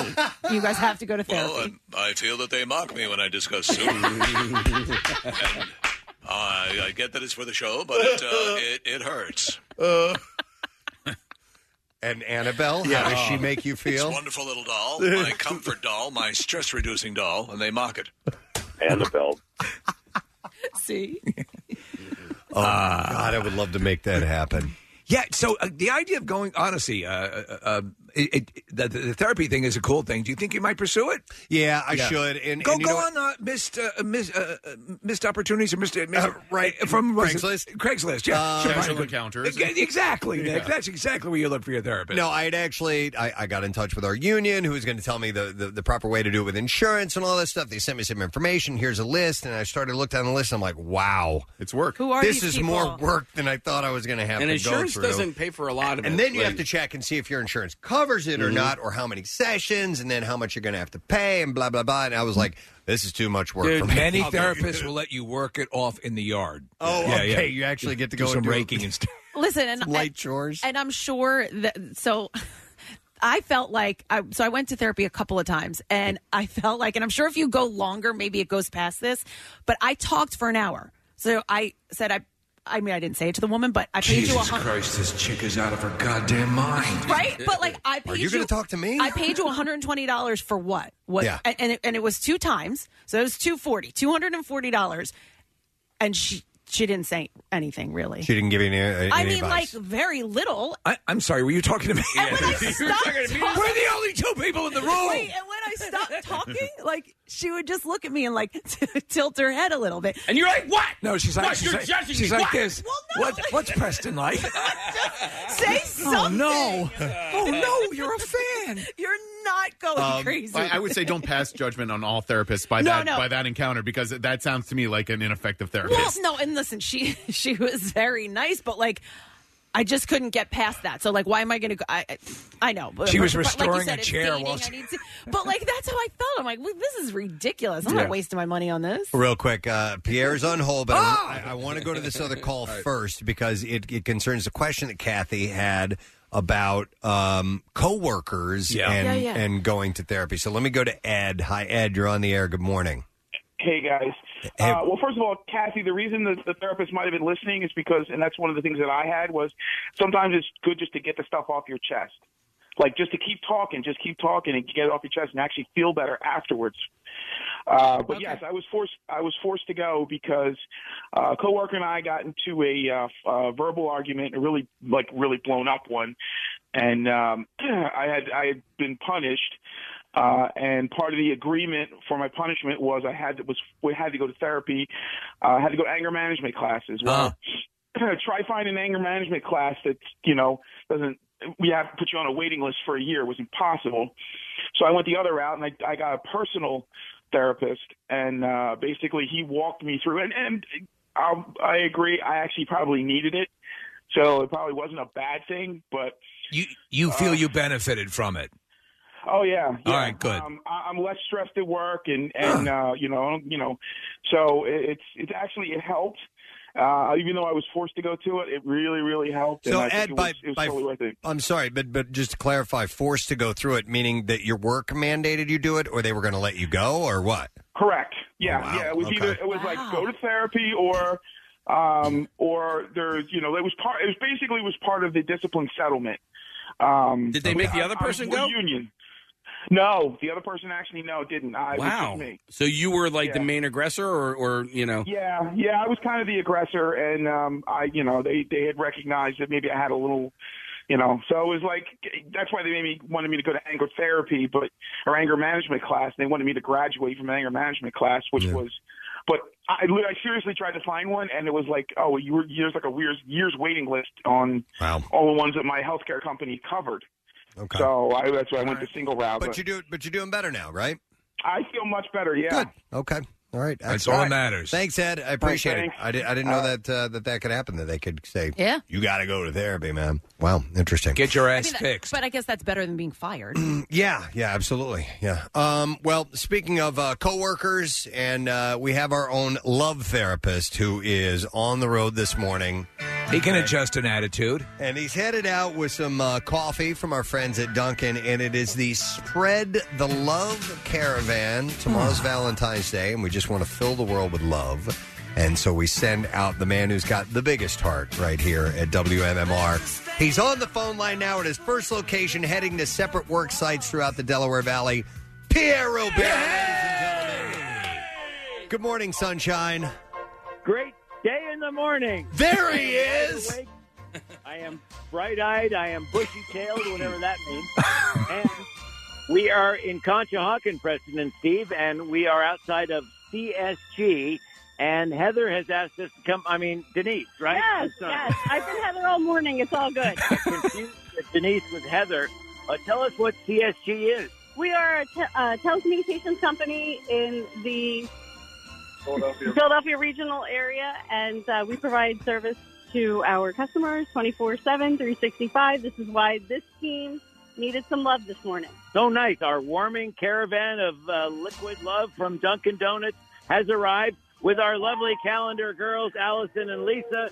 And we've got donuts, and we've got presents and hats and muffins and coffee and coats and tables and chairs. So, Pierre, today's kind of a day you classically refer to as raw. So I think hot coffee and all of this stuff couldn't come at a better time, correct? No, you're absolutely correct, Steve. And we're actually outside of the building. We're in the parking lot, and it's warm and tropical and lovely with a light rain falling. So it doesn't get any more warm and fuzzy and comfortable than this. Yeah. Exactly. How many people are there, Pierre? What's your name, sir? Stephen Molino. And so what kind of things do you do in the company? What kind of levers do you connect or whatever it is? So, yes, I basically walk around and tell people what to do for a living. It's an excellent job. I love it. And you needed this coffee, did you not? I did, because when I come in the morning and I see my staff, I definitely need a nice jolt to get the day going. There you go. Now, you were telling me about wires and things and levers. And things, levers. But what is it? You told me some technical. What is it you do? So we take care of communication systems and equipment for hospitals and schools and offices in the area. Oh, cool. And you wanted me to work for you to help you with some of the technical stuff, right? Absolutely. We always need technical help. We can plug in cables. That's me. Unplug cables. That's me. Wait a minute. One more. You come over here. What's your name? Greg. Greg. And what did you just tell me that we'd met before, right? We met at a concert about, 8 years ago, and I accidentally cursed on the air. I am shocked. So I apologize. I'm glad to have finally apologized to you. And so what concert was it? It was a Van Halen concert. And where was I and how did we meet? I was at the Wells Fargo Center, and you were just standing outside in the concourse just talking to people. Asking people how the show was. Yes. And you said something like? I said it was pretty flanking cool. Okay. And I said, move along, sailor. Yeah. Move along, sailor. That's all right. It's all right. So it's a lovely thing. How you're so bright-eyed. How is that possible? It's because of this great Dunkin' Donuts coffee. Now that's what...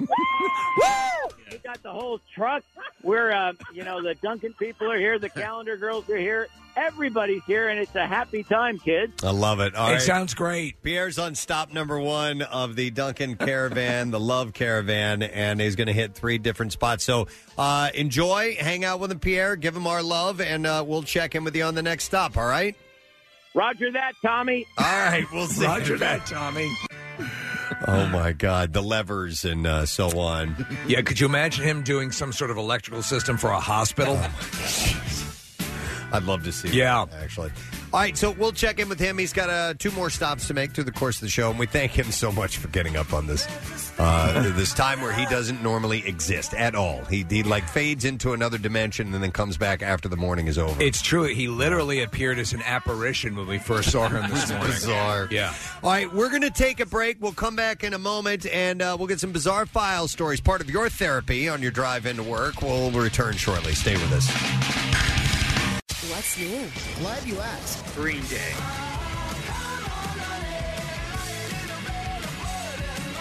Sturgill Simpson.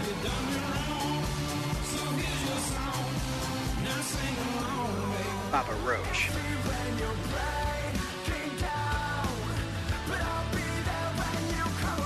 New music. More of everything that rocks. On 93.3 WMMR. All right, let's roll out those stories. Here we go. WMMR presents Preston and Steve's Bizarre File. And this morning it is brought to you by Jack Frost and Big Boulder ski areas. Get ready for the Cardboard Classic, gang. JFPB is open for winter full of snow and fun. Save big when you purchase lift tickets in advance at jfbb.com. JFBB, where the snow comes first. A UK prison officer has been jailed after carrying out a 6-month affair behind bars with a notorious drug smuggler. The court also heard that the officer, Stephanie Smithwhite, cut a hole in her uniform trousers to facilitate sexual liaisons with imprisoned gangster Curtis Cocky Warren. Smithwhite denied that she cut a hole for a sexual purpose, but the sentencing judge said it was hard to imagine why else she would make an incision in the crotch. So that was a cocky hole. Yeah. The pair met secretly in his cell, the kitchen, and the laundry room at Franklin Prison, which is home to some of the UK's most dangerous prisoners.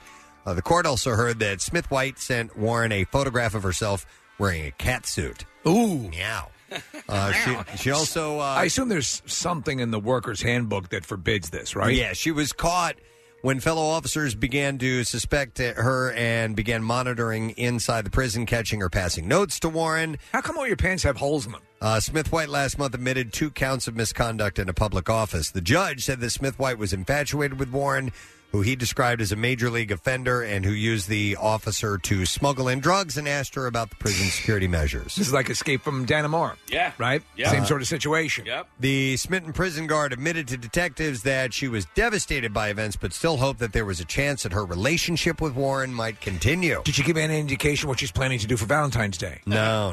Her lawyer argued that his client had made a catastrophic error in judgment. Really? Smithwhite was falling in love with the wrong person. He's a bad boy. An Altoona man was arrested early Sunday after police say he had called and texted a woman while he was burglarizing her home. John E. Farbaugh. So what are you doing? Was found inside the home after Altoona police responded at about 1 a.m. Sunday. The woman called 911 after receiving phone calls and text messages from Farbaugh in which he told her he had broken into her home. She was not at home, and she told police that she and her friends were giving Farbaugh a ride home from a local veterans club that night when he opened the door and got out of the moving vehicle near her home. We often stop, so remember that. Police said that the door to the woman's house had been kicked in, and Farbaugh allegedly had baseball cards and drill bits that he had taken from the home. Remember, grab the baseball cards and the drill bits. What about the money? No. Yeah, add the money to the list. Baseball cards and drill bits. Farbaugh also sent messages to the woman. Do you have the drill bits? To tell her that he knew how to hotwire a car and was going to steal her vehicle. What about the Allen wrenches? Police allegedly found a pill bottle with acetaminophen and oxycodone hydrochloride pills on Farbaugh when he was taken into custody. He faces charges that include felony burglary. Where's your scotch tape, bitch? How about this? While many people, I figured this would be good for Valentine's Day coming up. While many people are scrambling to find a last-minute present or date for Valentine's Day, a Kansas man wants a little something more, a girlfriend, and he's offering $25,000 to anyone who can help him find one. As you check the local prisons? Bachelor Jeff Gebhardt told his local CBS affiliate that he has grown sick of dating the traditional way and especially abhors online dating, so he said he decided to think outside the box. He said, well, think about it. If you're in a happy marriage, what monetary value could you ever place on meeting the right person, ever? The 47-year-old said, my time and frustration and disappointment definitely is worth some sort of dollar figure, but that was roughly what I'd spend in dating. Gebhardt, an entrepreneur by trade, has been working on the project for about 6 months. He launched his dating website Sunday night. He's a decent-looking guy. He's in great shape. Right. So I was looking at pictures Any of him. takers? Well, it just started Sunday. Okay. So the site has All anyone would ever need to know about the eligible bachelor, including a 2-minute-long video detailing his quest. Gebhardt has never been engaged or married, but he has been in several long-term relationships. Hi, I work on the popular morning show in Philadelphia. Saw your website. I'm intrigued. I like to do arts and crafts. Let's meet for a date at Floral and Hardy. You can put some succulents together. Put together some succulents. I put the suck in succulents. Oh, yeah. All right, Mandy.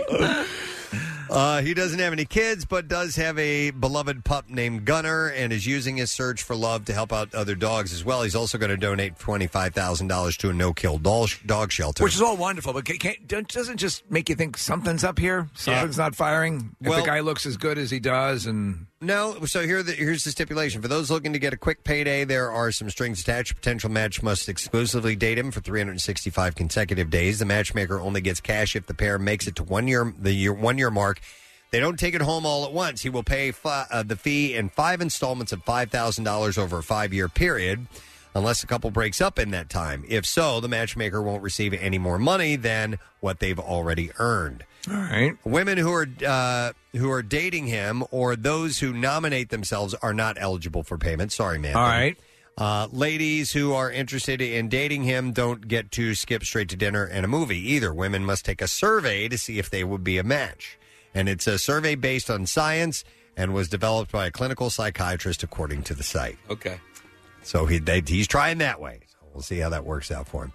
All right, time for one more, and then we will wrap it up. Staff working in a shop had a shock when they found a badger had fallen through the ceiling and landed behind a counter. The badger came through a ceiling panel in a drugstore in Northampton's in the Northampton area in the UK, and then ran under the perfume counter. The Northamptonshire Badger Group was called in to rescue the female animal. The often celebrated Northampton Badger Group. And subsequently set it free. Sally Jones... They're the finest badger group in the whole country. From the group said that it was the oddest rescue we've ever had. She said she didn't know how the young female badger got into the shop on Sunday. No, we don't want the Dorchester badger. Which was closed to the public at the time. Miss Jones said it was suggested it could have entered via ducts in the back of the shop. They used ducks, another animal, to get inside. No duck. Oh. Yeah, the duck let him in. They paid off the duck and he let him in. All right, you go through this back door, use a coat hanger, and you lift up the lock. That'll be Thank $50. you, Duck. Yeah. So she said when the badger hit the staff said when the badger hit the floor, it trundled off a bit, dazed. Of course it trundled off a bit, dazed. That's the way badgers operate. Always wandering around trundled. Miss Jones said that by the time the group arrived to rescue the badger, there were perfume bottles strewn all over the floor. Was this the lead story on the news in the UK? It must have been. So on the BBC, yes. Badger crisis. She explained they were able to capture the animal and took it away to assess her. The badger was set free later that same day. The story ends happily with the badger being beaten into a pulpy mess with a hammer. And that is what I have in the bizarre file for you this morning. All right, we're going to give something away. Yeah. We're going to give away a 4-pack of tickets for the Philadelphia Fishing Show, February 21st to the 23rd at the Greater Philadelphia Expo Center in Oaks. So caller number 8, we'll give you that, 215-263-WMMR, saltwater and freshwater, trout to tuna. I like fishing. I just don't like catching anything, but I like the whole process of fishing. It's very zen. Visit PhillyFishingShow.com. You can meet Casey there on Saturday, February 23rd between noon and 2. 22nd.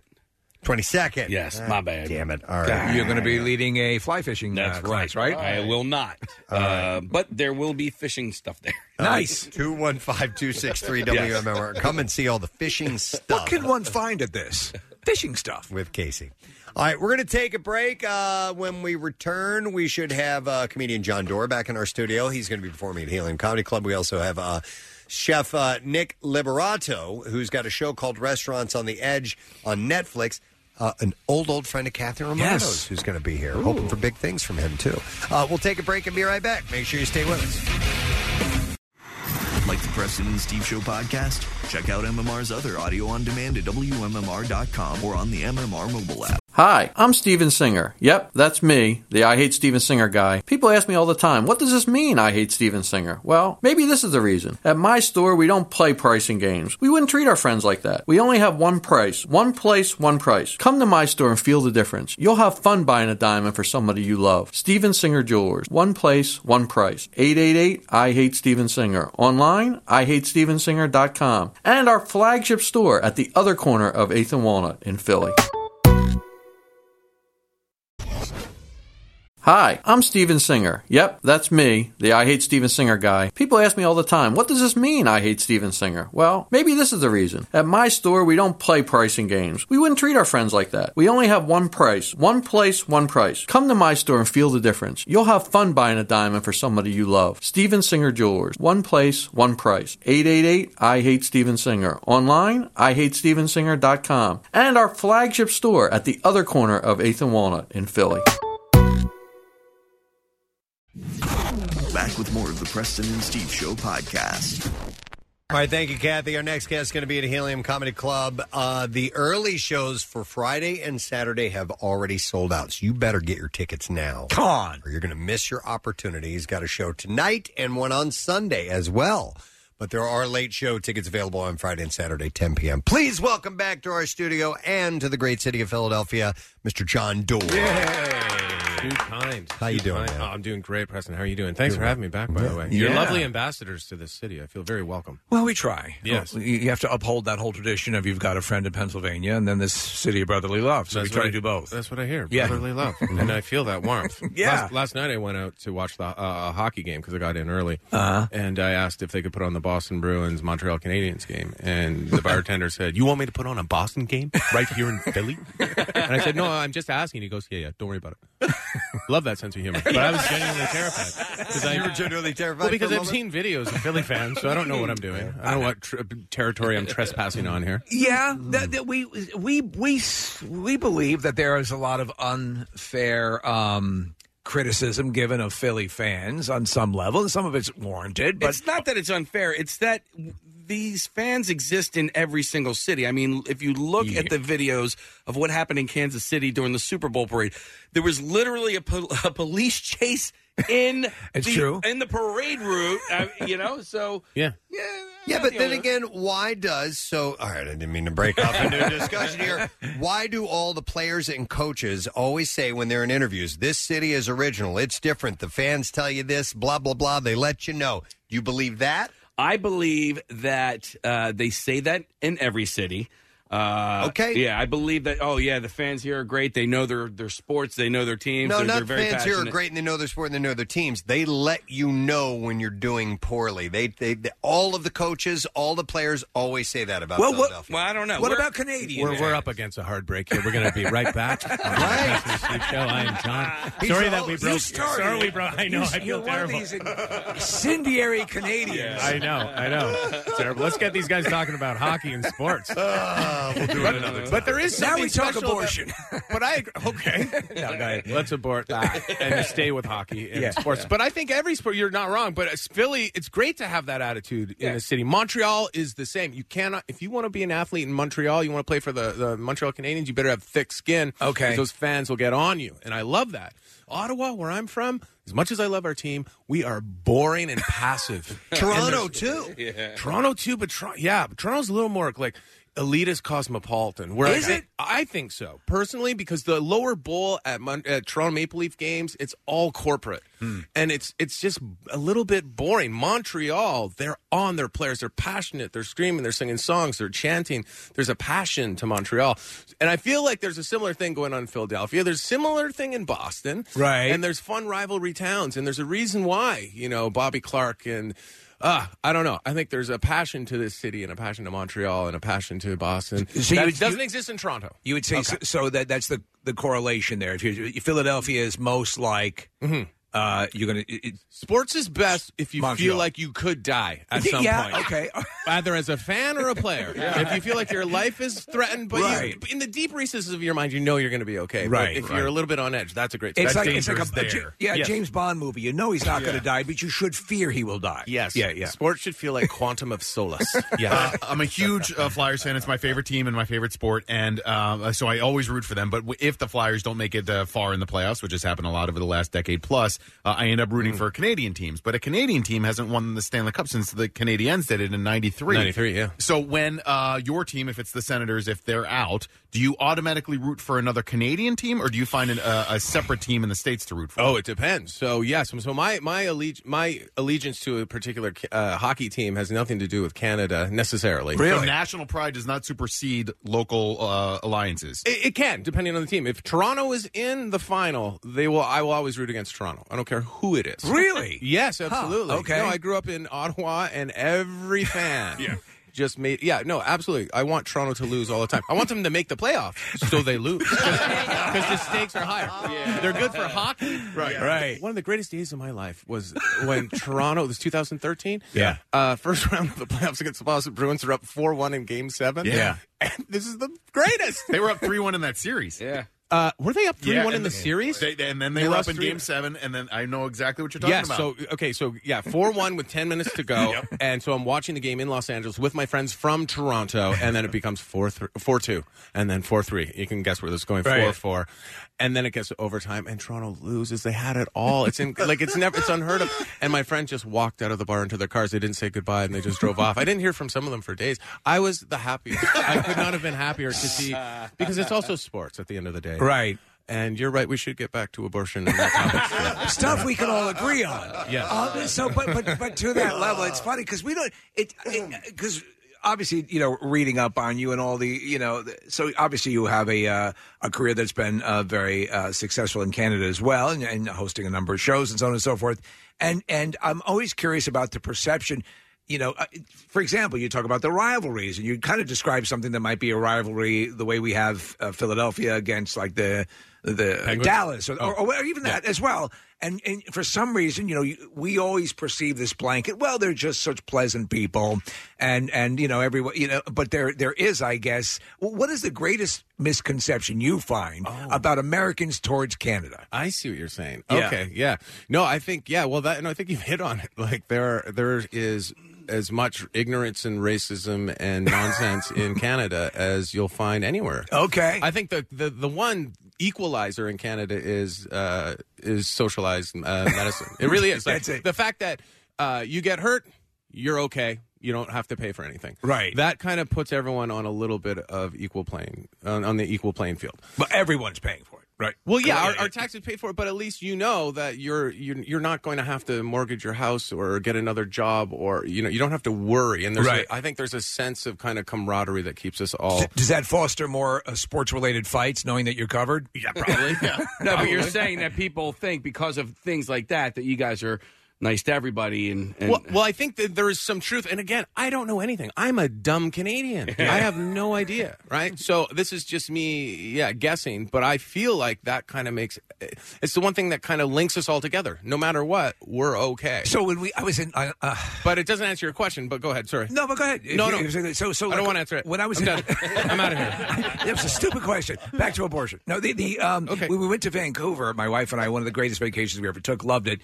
But it was funny because you learn things, and when we were there, the impression we kept getting, and a lot of people were telling us that pot is a cash crop in Vancouver of huge levels, and that there's a huge economy based on that, and it was never something I perceived. Is that in fact the case? Because that's what we hear about Vancouver, that it's.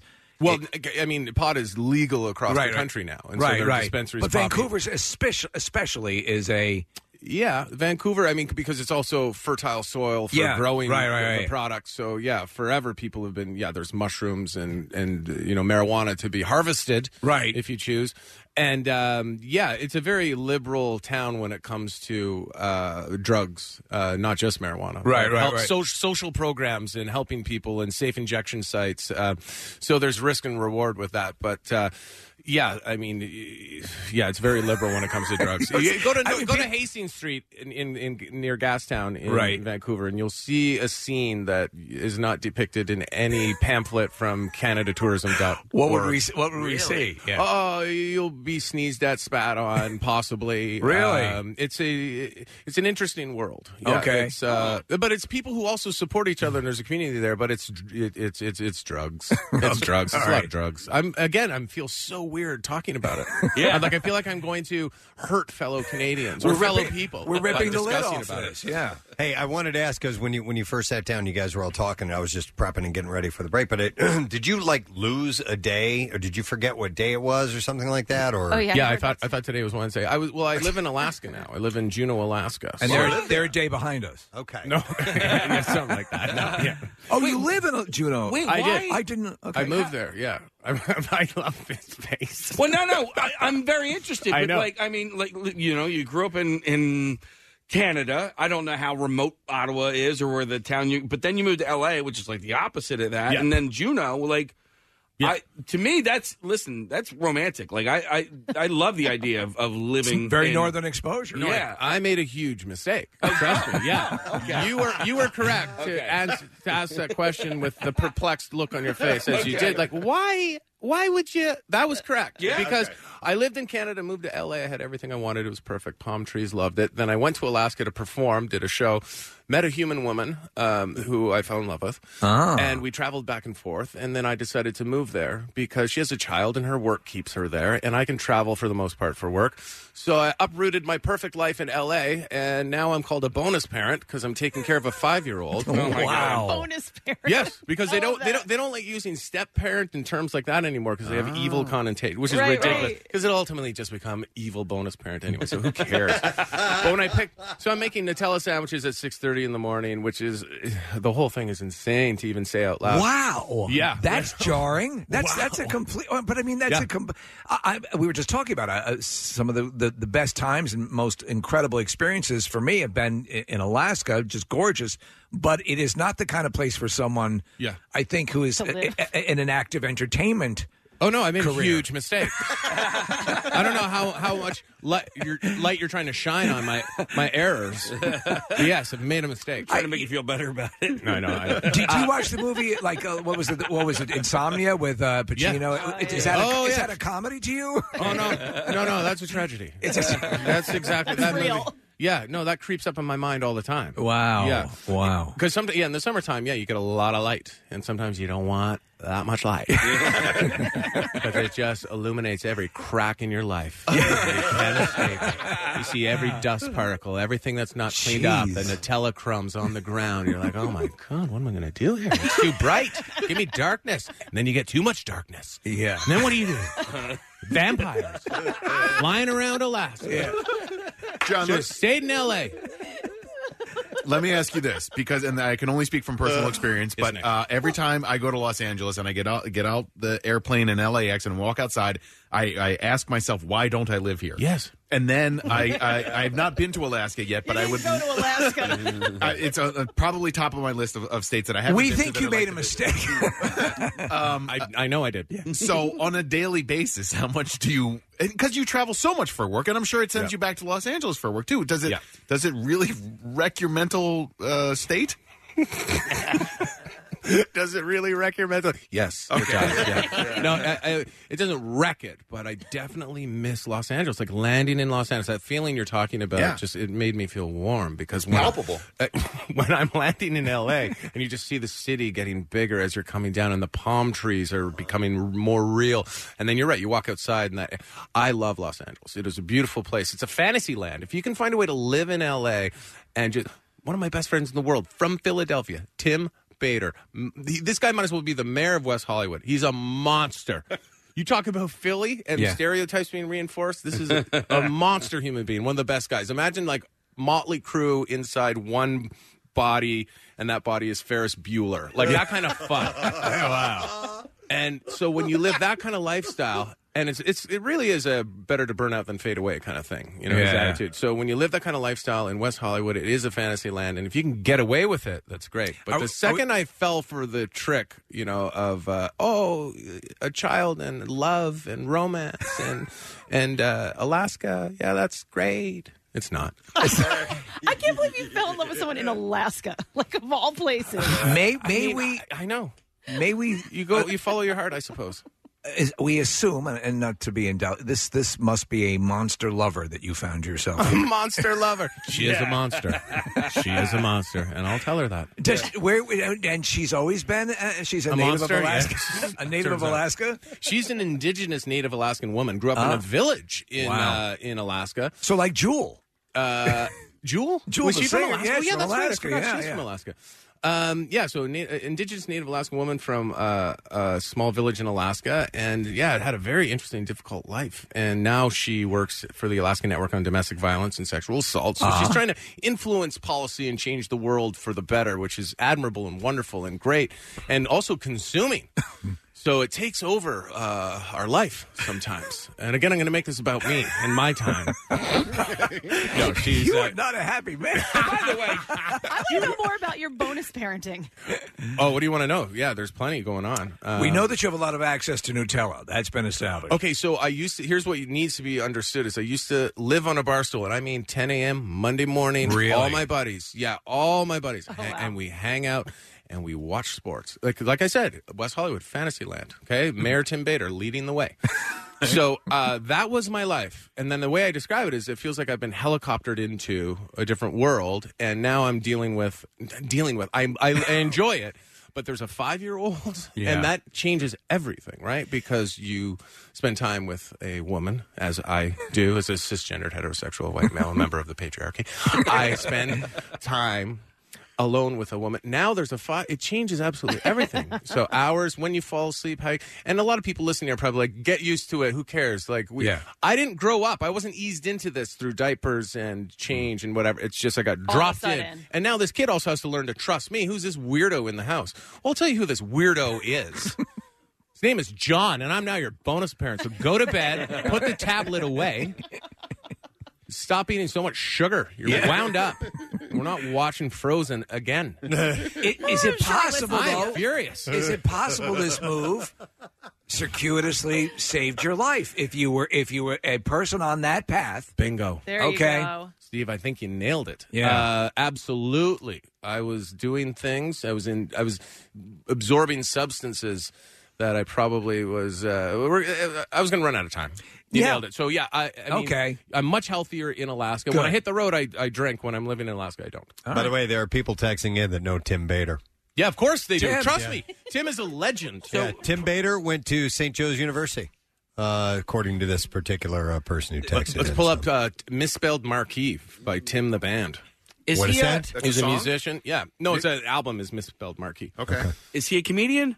Oh, he's the greatest human ever. Yeah, he is a funny human. He's a commercial actor. He is... I know this guy. He went to Bishop, Kendrick, and Norristown. I can't believe we're talking about Tim Bader this much. It's perfect. There he is. Good looking Bob Menery podcast. There's Tim on the right with the I finished third place shirt.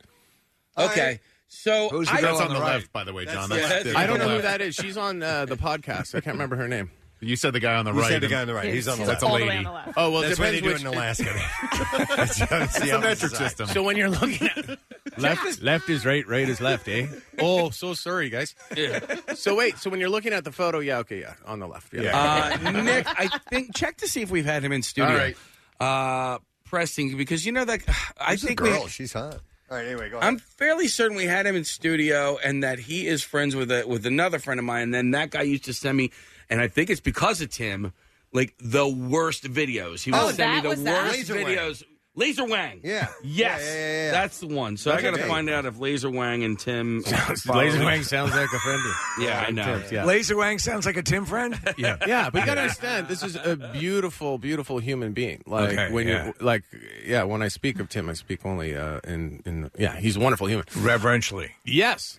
But you were down a path that perhaps you could see was not going to be the best. Oh, that has nothing to do with him. That has everything to do with me and my dumb drugs that I liked. Okay. So, yeah, that has stopped, and now I don't. Good. Now I don't. Yes, thank you. And now I don't drink in Juneau because my girlfriend's in recovery, so that doesn't work out too well. But when I hit the road, don't get me wrong, I'll have 1,000 beers a day.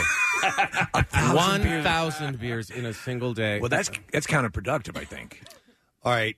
Well, are we finding Thanks for all the judgment. We're finding more about Tim. So it was called Tim the Band, is his group? Yeah. They were on Jackson's Local Shot CD Volume 2. There we go. Which is a local musician This makes me collective so that we put happy out here right on now. MMR. 6 Degrees of Tim. How cool I'm is that? so happy. Yeah, it's great. It is so great. There have been multiple bands, and his brother Matt played bass in the band as well. Yeah. Do you find though? And it's funny we talk about this about like the that whole TMZ bubble, the Calabasas bubble, that whole life out there, and it is. There's such a skewed version of reality, and you've done the absolute from one extreme to the other. You're now in the, you're now in a wilderness survival movie as opposed to this, because you do get a skewed, like it's a playground for adults. Yeah, and you were succumbing to that. Yeah, but there's also nothing wrong with that. Yeah. I mean, if you can fit into that world and find a way of making a living and existing in that bubble, Right. which is this playground for adults, like you say, it's like a less degenerate Vegas. It's like Vegas when the degenerates want a vacation from Vegas, if that makes sense. Right. So, yeah, I mean, if you can make that work, it's amazing. Like but Tim. But for very different reasons. Like, if you want to be single and live in West Hollywood, and it'll cater to any need you want. But you can also have family life there as well. But it's a more honest world, Alaska. Okay. Philadelphia, a more honest kind of blue collar and white collar, just an honest worker's approach to life. Los Angeles is this weird Hollywood existence, which I don't like. I don't like that feeling, but I do like. I do love the warm weather and everything else that goes with it. If you're just tuning in, it's John Doors here. Some people are coming in late to the interview. He's got one show tonight at Helium, and then Friday and Saturday, just the 10 p.m. shows are available. The other ones are sold out, and Sunday you can go see him as well. Now, is your goal to eventually get out of Alaska and move somewhere else, or oh boy, I don't what know. do you think? I don't think I can think that far ahead. How long you been there? I think it has to be that almost a year. Okay, I think you have to purchase a silver mine, and then you miss the progression, right? And purchase, yes. If I could discover one and claim that I owned it somehow previously. Juneau is barely Alaska. I was looking at the map. It's like it's enough Alaska. It's enough Alaska, but it has hiking. It's got wilderness. It's fishing. Look, it's got everything you need. But it's not rural, remote Alaska. It's not that Point Barrow. crazy. I'm not going to build a cabin in the woods and set traps for food. But you're right near the Glacier Bay National Park, Mendenhall Glacier. Yeah. It's kind of cool. Sure. You look at big thing, frozen water. It's fun. Yeah, it's the stark difference in, hanging out on a bar stool with Tim, like my friend Tim, and then trading him in for my new best friend, Emma, who's the 5-year-old. Right. And they're very similar, by the way. Like, they both laugh at their own farts. Oh, yeah. They love that. What do you miss the most? Both of them have pooped their pants in my presence in the past year. Wow. Yes. Wow. Good old Tim. Difference is Emma's underwear got thrown out. Tim? Oh, no. Clean. We're sharing a hotel room, number one. Washes them in the shower. Oh, jeez. Next day I go into shower. My shin is rubbing up against, what's this wet fat? Oh. Someone needed his own. Anyway, same person. I'm basically hanging out with the same person. Is he allowed to visit you in Juneau? He'll never. No. He'll never leave. He barely wants to come back here. He'll never leave LA. Well, listen, I think you're doing the right thing, and obviously we've established it saved your life. I wanted to ask you, I saw one of your credits. I love this show, Scare Tactics. You were on Scare Tactics. The best. Yes. Did you do more than you did? A couple episodes, right? We did full season. I think we did like 10. I did 10 episodes, I believe. Yeah. That show, I don't know what it is, and I'm not usually a fan of shows with that sort of construct. But the notion of generating sheer terror in someone that way. Was that the one where you did like the Hills Have Eyes type of thing, where there were? Well, yeah, it's an elaborate prank show. Yeah. So where you were in an RV and there were like these zombie type people. I didn't do that episode. I know what you're talking about. Yeah, they've done. Oh, yeah, depending on. Yes, so the construction of that show is actually probably more fascinating than the show itself because I would have to imagine. Yeah. I assume you have to be wavered out the yin yang. I assume that there's so many things that have to go into. There's a lot of risks. I don't think they're. I mean, they go to places where you don't require. Really? Yeah, because they're taking risks insurance-wise. Yeah. For people who've never seen it, explain the show because it's and you can see all these episodes. They're available, but it's unique. It's an elaborate prank show, so unsuspecting people are brought in by their friend. Right. But there's a way they're profiled long before that. But that might get boring. So essentially what people need to know is it's an elaborate prank show. So here's an example. This one kid that came to set, he doesn't know it's a set. And he thinks he's going to be getting a job. They're lured in by. It's usually a job. It's usually like a part-time thing, right? Either volunteer. That's how people are profiled. They know, okay, this person is very philanthropic and they want to volunteer and they love animals. Okay, so we're going to use all those things against them. We're going to take them to a place where animals are being tested on because it's clearly going to bother these people. And then some weird experiment's going to happen where a pig person is going to, if that makes sense, is going to jump out of a closet and scare someone. So that kind of thing. Yeah. So if you're a hyper-religious Catholic, then they know probably you could get away with the devil or some sort of demonic possession, right? But that'll never work to a skeptic. So they profile people for the most part pretty well. So we got this one guy, oh my God. He thought he was coming to this job where I play this creepy online prank show guy. And I'm like, I need someone to help me do camera work. I do this online prank show. It's called You Just Got Boned. And so he was willing to make someone, I said, I want you to go in and pretend you're going to pretend to shoot a guy, and it sounds ridiculous, but he thinks it's a prank. So he's going to go in, and I've hired this plumber. I say, you're going to go in and pretend that you're going to kill him. You're going to say, "Put your hands up, or you're dead." So I remember this. Yes, okay. I remember His this. name's Jimmy. So, So then I explained that for a reason because then I reveal that he's now trapped. So I've now trapped him along with this other person who's handcuffed to this tub in this weird warehouse basement, and I now come in, and I'm now in a bloody butcher's apron with a cleaver in my hand, and my attitude has completely changed, and this guy feels trapped. Right. And he genuinely feels trapped.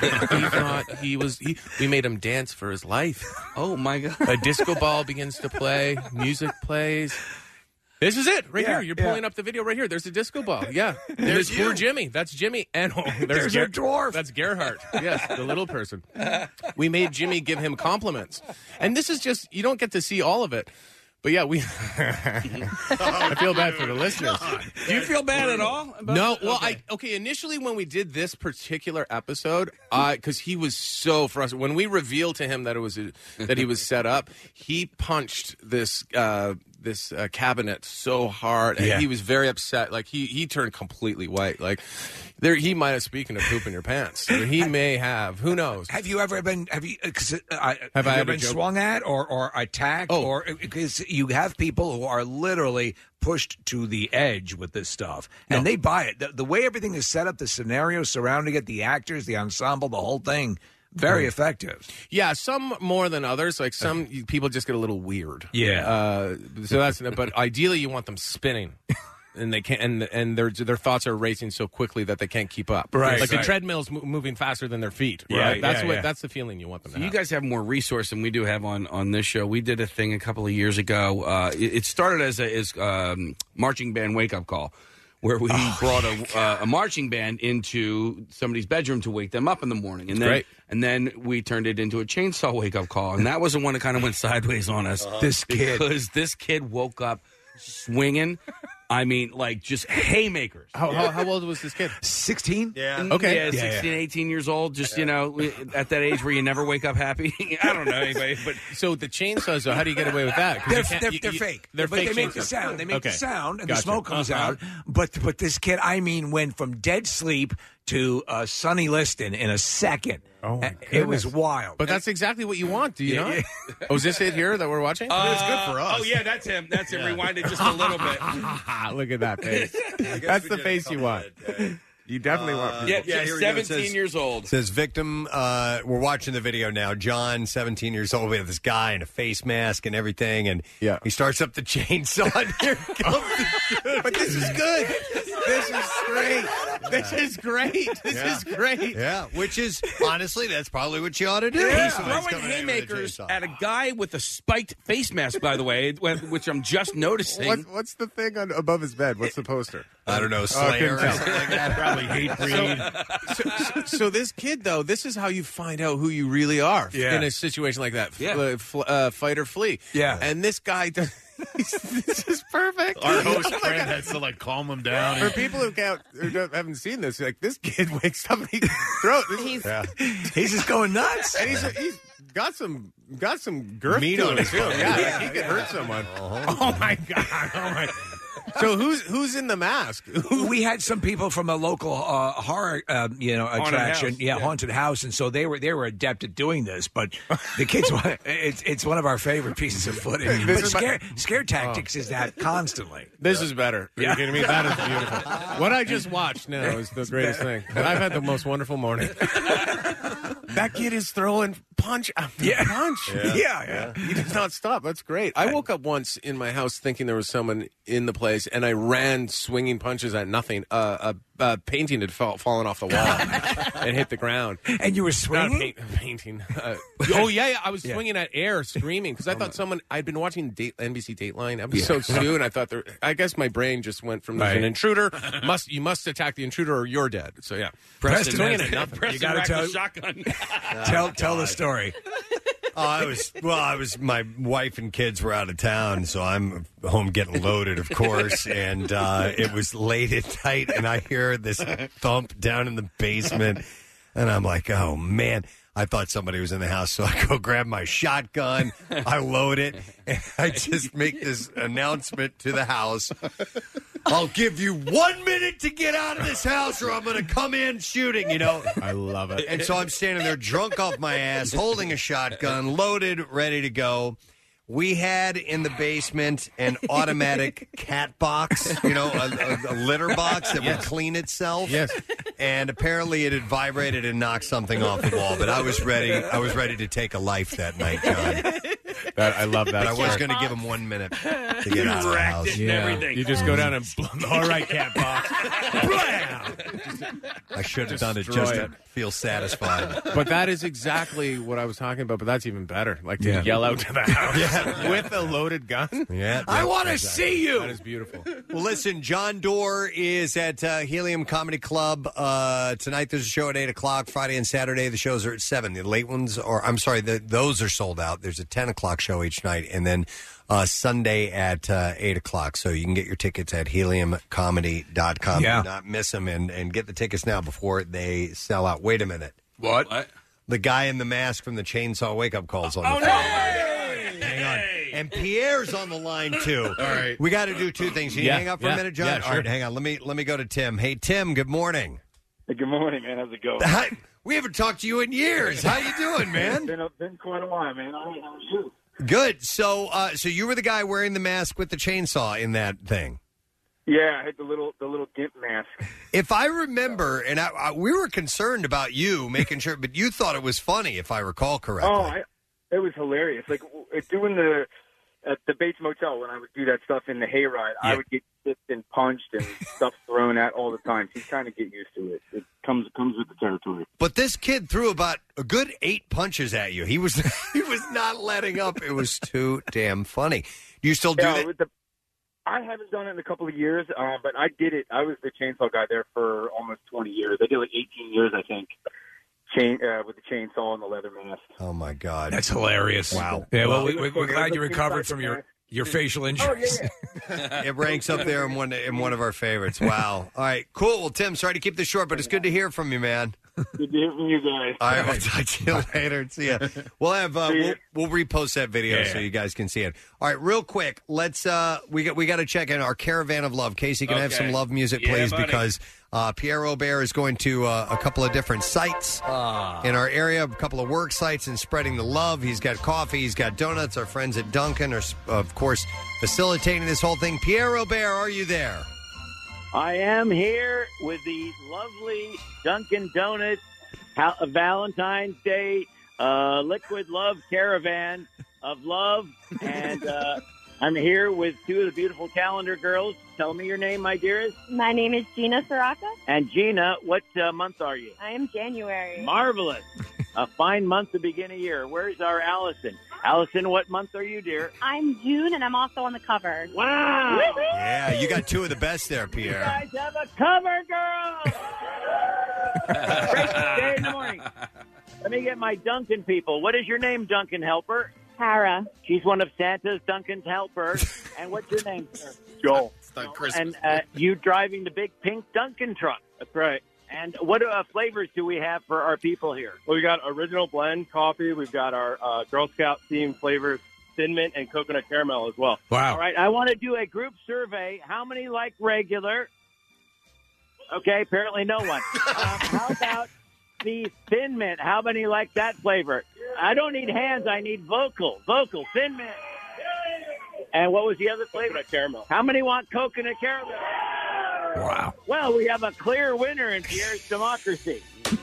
Now, let's move on to the next. What is your name, my dearest? Hetty Jane. Hetty is the most beautiful specimen of humanity I could have possibly. You are like an oasis in the desert. Thank you, because I was trying to figure out why didn't you think I was one of the calendar girls. You're in my calendar, baby. Well, that made my day. Now, you wrote into Nick and asked us to come by. Tell us about this place. Okay, we're a global medical device company. And I need a lot of global medical devices. Okay. And a lot of us grew up in the area, and we listen to WMMR, and we all know you very well, and we love to listen, and I thought this would be a nice treat. Well, is this a nice treat, my fellow citizen? Yeah! That's good. And Hetty, I want to thank you. She has tie-dyed screens all over the place. She has all these greetings for Preston and Steve and Pierre. So you've really done a nice job, and a beautiful tie-dye shirt you're wearing to welcome us. Well, this just made my day and year, so I thank you and everybody Well, say for hi coming. to Preston and Steve. Hi, Preston and Hey. Steve. Hi, how you doing, Hetty? How are you? We're wonderful. Where did you go to school? Haverford, I'm a Delco girl. Yes! Okay. Sorry. Actually, I want everyone to say good morning, Preston and Steve. Good morning, Preston and Steve. I should have been a teacher. Yeah. Nice, Pierre. One of those Montessori schools. All right, so you're gonna make sure they're well caffeinated and well fed and all that while you're there, and then move on to another location, right? That is correct. We have. Going to Delco. Apparently, I'm going to Delco. You are going to Delco. And he knows. Where are we now? Where am I now? I don't even know where I am. What town is it? Malvern. We're in Malvern. Yeah. Chester County. We're in Chesco, and we're going to Delco. We've got all these beautiful donuts, chocolate donuts, and love donuts, and heart donuts. And we also have Dunkin' Donuts gloves and hats and things and certificates. I mean, it's a feast. It's You're like clearly Thanksgiving. overwhelmed. Yes, it's an amazing thing. But to hear that reaction, Pierre, means everything, because that's what the caravan's about. It is a caravan of love. Isn't it love? That was really lame. I want everyone to say love. Now that was said with the true intensity of Woodstock. Okay. Of Woodstock, of course. The half and half might be bad. Pierre, enjoy the You time people there. have proven something. Christ. We will. 30 people can get together My in goodness. Chester County Forget it, and he's have rolling. donuts and nothing but donuts. All right. When the Germans bombed Pearl Harbor. Yeah. All right. We'll check back with you in a little bit, Pierre. Thank you. Okay, night. Night. All right, he's spreading the coffee all over the Delaware Valley, so he'll head to another location in a little while. All right, now I'll officially wrap up with our friend John Dorf for being here this morning. You need some coffee? We can set you up, man. Oh, Pierre's a good one. I like him. He's a good man. I like him a lot. He's a good man. All right, so heliumcomedy.com to get the tickets. John Dorf, thanks for being here. Thank you so much. Enjoy Night, your guys. time. Night. John Dorf, night. Night. We're going to take a break, and we'll be back in a moment. Stay with us.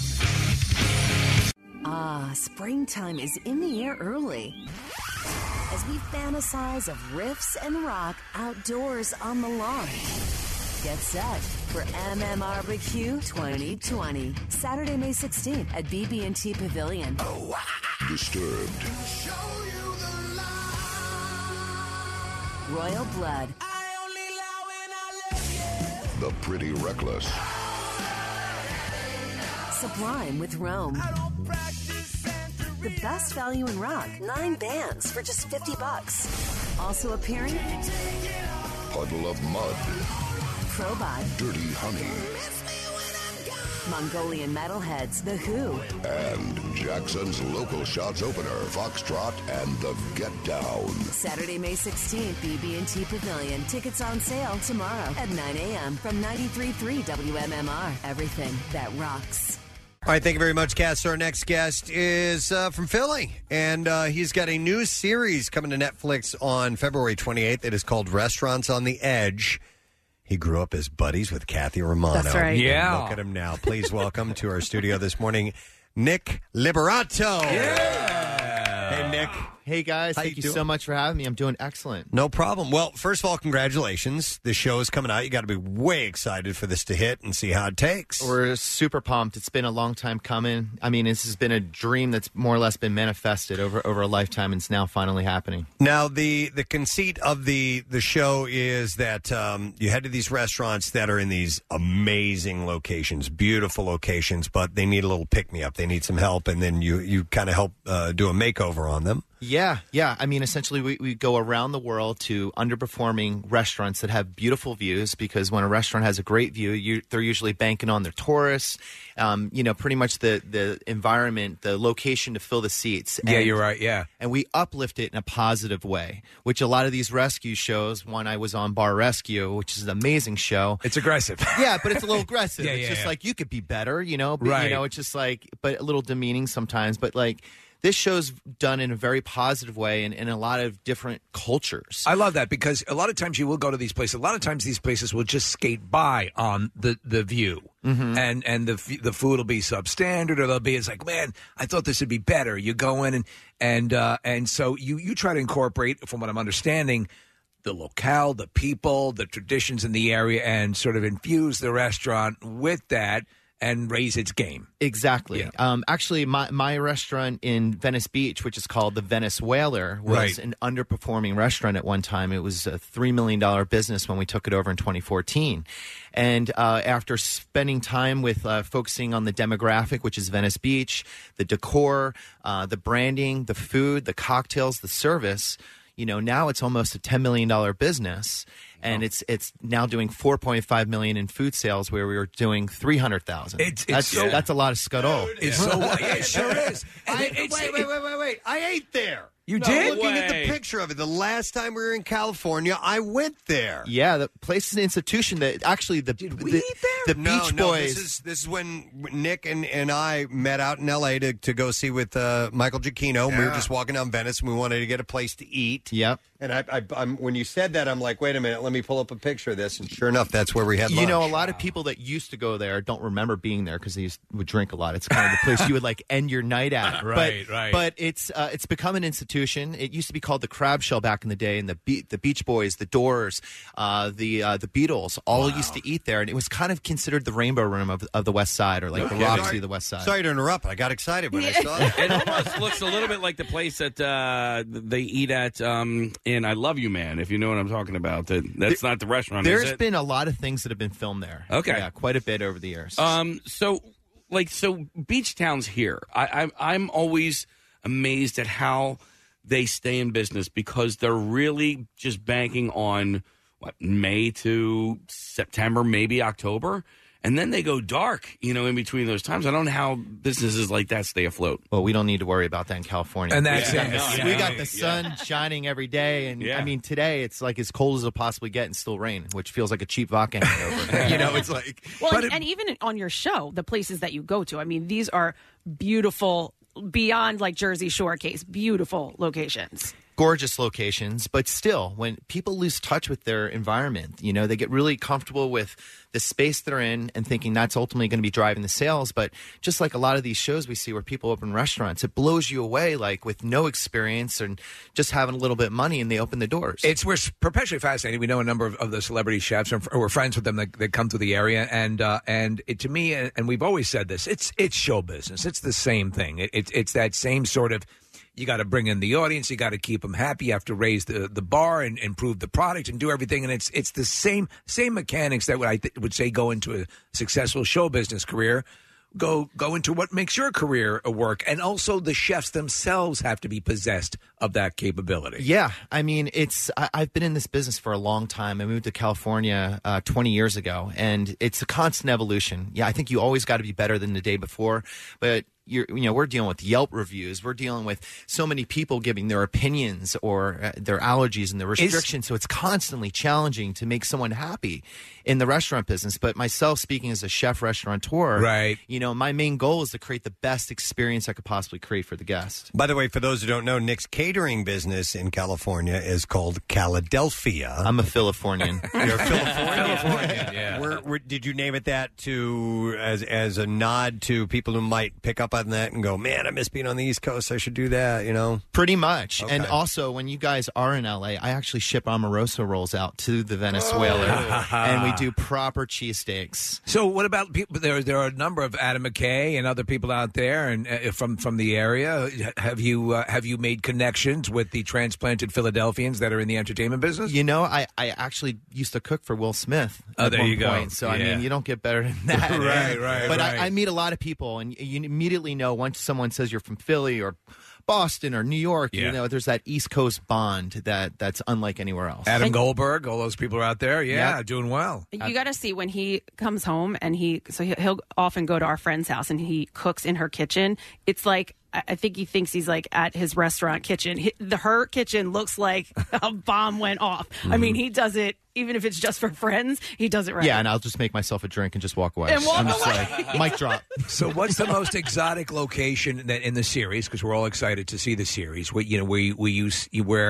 you were just, the vista or whatever was just mind-boggling? I'll be honest. What was gorgeous was, which is in our first season, is Hong Kong. We went to a little town called Tayo. Wow. And it was always wanted like to shrimp go. Fishing village, and it was kind of like a stand on the side of the street in this little village, and it was just breathtaking. It was my first trip to Asia. Yeah. And I thought New York was big, but Hong Kong just dwarfed it. I mean, there were just elevators going up the side of the streets, the how many Michelin star restaurants there were, and the population was just booming, and the different types of food and the culture was just, I was just so motivated and inspired. It was unbelievable. How did this show come about? Somebody approach you? Did you have the idea? How was this pitched? No, it was an idea that I had, and I had approached some other people that are also executive producers on the show, and it stemmed from what we did at the Whaler, ultimately, because it's a beachfront spot that was underperforming. I went in, I uplifted the entire spot over some time, and actually. Yeah, that's great. Okay, you turned around a restaurant. You made it great. Yeah. That doesn't mean you're a great personality. A host can do a show, right? So, How did you work that well, angle? I think it's just been a long time coming. I've worked on Top Chef Masters. I've worked on Bar Rescue, and sometimes chefs are introverts. I'm a people person. I love to talk to people. All those years working for other chefs, I was always looking out in the dining room, wanting to create experiences and rub shoulders with the guests. But I really enjoy making a positive impact in the media and on TV and stuff. And it's just been something that's come really natural to me. I have a lot of fun, but this outlet of being able to combine my two worlds of both working on TV and as a chef at restaurateur, it's been something that's worked out really well. Do you find that, because for years you've been friends with Kathy, did you find that when you got away from her, you started to open up a bit, started to feel better about yourself and talk? My friends like Kathy and others are just super colorful, like amazing people that are very outgoing. So I was prom king. Pensbury. I actually have the picture That's a big of you. deal. Yeah. And was this the point in time where we say Kathy was Puerto Rican for a couple of years? She was. You were a cheerleader. Yep. Yeah, she was like running the whole cheerleading squad and stuff. Wow. And, Who was prom queen? That was Michelle Karam. That was Michelle Karam. That's right. Yeah. Wow, look at that picture. What did you say? I have a little bit less hair. Wait, what did you say, Casey? Look at that bitch. She's a very nice No, girl. she wasn't. She's a sweetheart. Yeah. But we had a blast in high school. Oh my God, so much There fun. is. I often tell some of our stories, and there's definitely been stories about you that have been told. I usually don't use names, so Okay. you're safe. Oh, really? Nick, wow. Did you ever take a crack at Kath back in high school? No. Never. It would have been like we're going to ask her out or anything like that. No. We was she the sloth to your Goonies? No, but you know what? There's a few people that I think that's why we're still friends. And our friend Elisa, you guys know, Queen Yeah. Bee, Nick, that's one of Nick's best friends as well. And no, he never took a crack at us, which is why we're all still friends. Yeah. When you have a friend like that, or I used to have most of my best friends were women, and that sort of dynamic can be great, Yeah. I think just I never was pushy like that, and I just had such a close click, like Kathy and Elisa in high school, and we just had so much fun. So much fun. I mean, it was like Dazed and Confused almost. Like our senior prank, I remember. Didn't we camp out? Yeah, Or on the front lawn of the school. Yes, You camped? It's epic. Oh yeah, we blocked the parking lot, and There were tents there. I just stayed awake. Yes. Now, Kathy told us that in school she was the one that was selling the drugs mostly. So Stop it. Yes.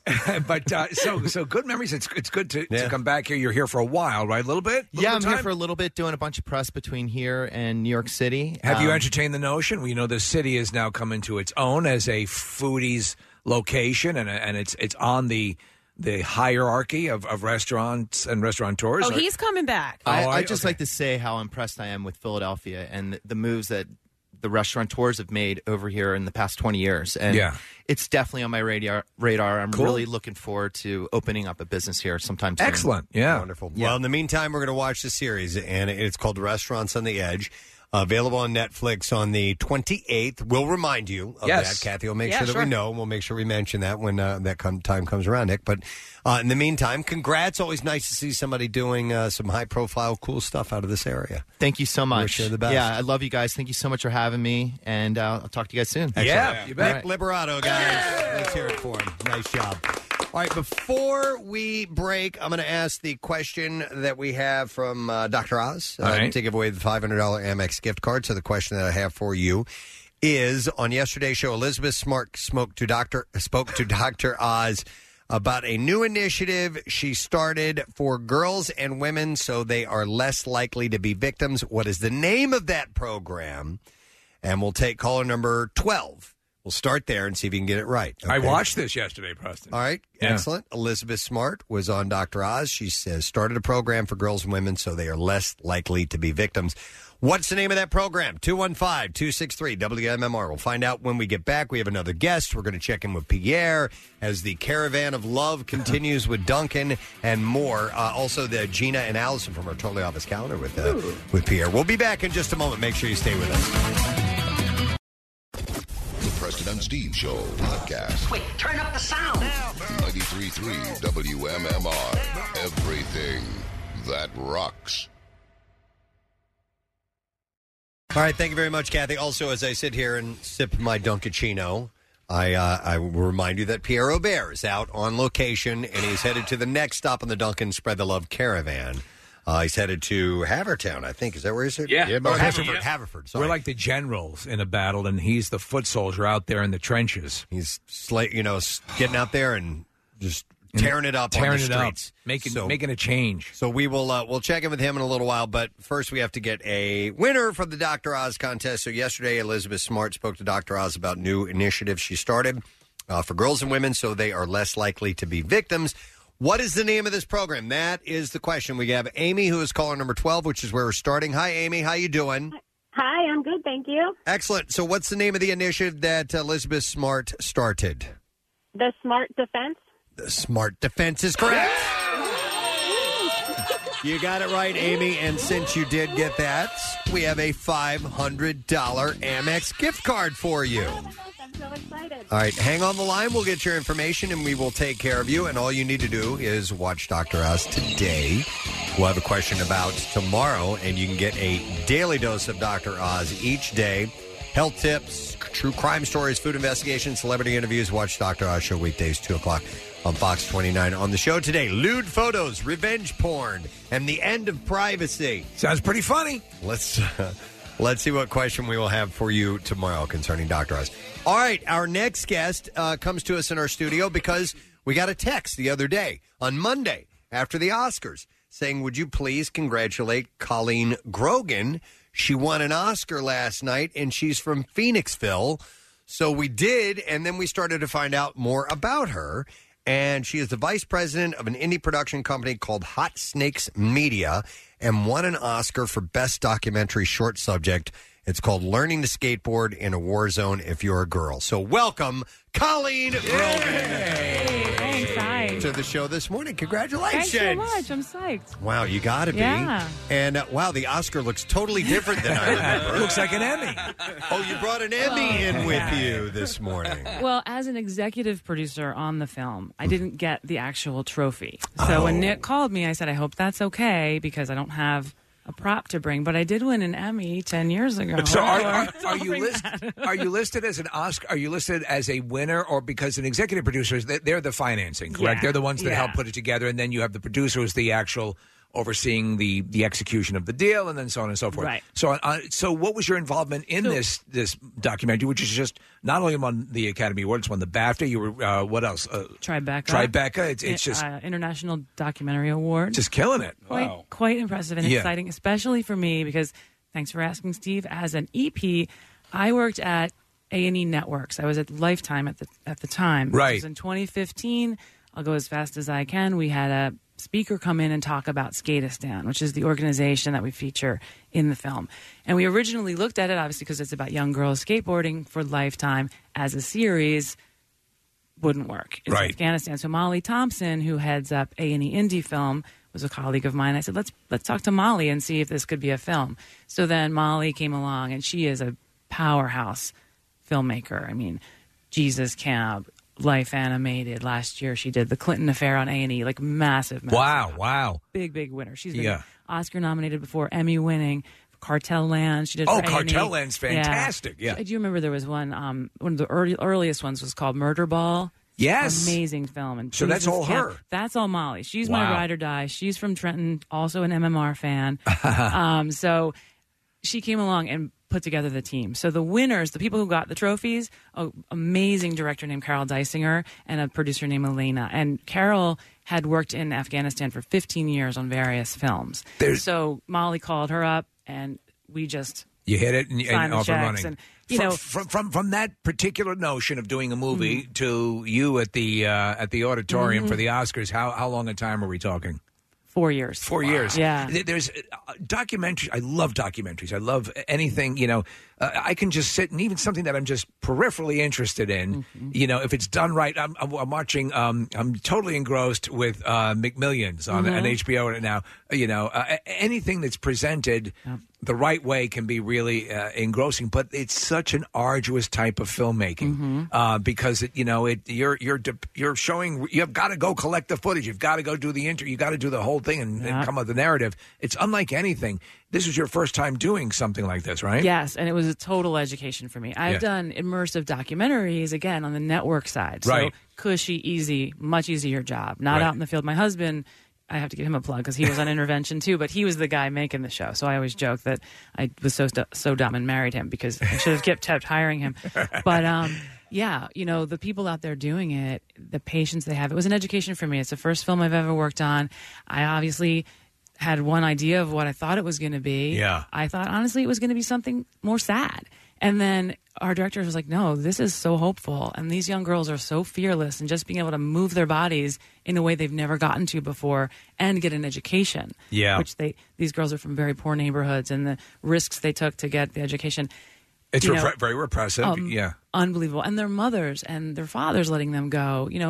It was really about communities, helping these kids get a future that they personally didn't get. So it was a much more hopeful and much happier film than I thought it would have been. That's cool. Colleen, I watched it last night at Learning to Skateboard in a War Zone If You're a Girl, and it really is hopeful. It's really well done. It's about 40 minutes long. First of all, how can people watch it if they want to see it? Well, the fastest way, thanks for asking, Nick, is to go to PrestonandSteve.com because we have links to the A&E TV app and A&ETV.com. You can stream it. I think this is an Xfinity town, so I think you just put in your Xfinity criteria and you can stream the film, and we'd love for you to do that. 40 minutes, best time you'll spend. I really loved it for a number of reasons, but there's no host, there's no narrator. This is just the girls and the teachers telling their stories. A lot of it's in Afghan, so there's subtitles, but at the end of the movie and throughout it, what you realize is that they're just little girls. These are people that are in a terrible place in a lot of respects, but all they want to do is, A, go to school, and B, skate. And to see the smiles on their faces, to see how hopeful they are, to see how encouraged they are, and then to see their mothers being encouraged by potential for the next generation of women in Afghanistan to have a future that isn't just binded to the Taliban or being forced into marriage or things like that. It's really encouraging. Yeah, that's what we were so excited about. And our filmmaker, Carol Deisinger, said that. She said she's worked on so many films in Afghanistan focusing on the men, but anytime she'd go into the homes and meet the women, she'd be like, I want to tell a story about these women. That's the story, yeah. Yeah, and it's a great one. I never once thought about skateboarding being a culture in Afghanistan. And is it just very small and very concentrated, or is it pretty widespread? Well, here's what's exciting about it. It's not at all. They didn't even know what it was. In 2007, when Oliver Petrovich, who started Skateistan, went there, he was just a skater married to an aid worker and gave a skateboard to some street kids who were selling tea.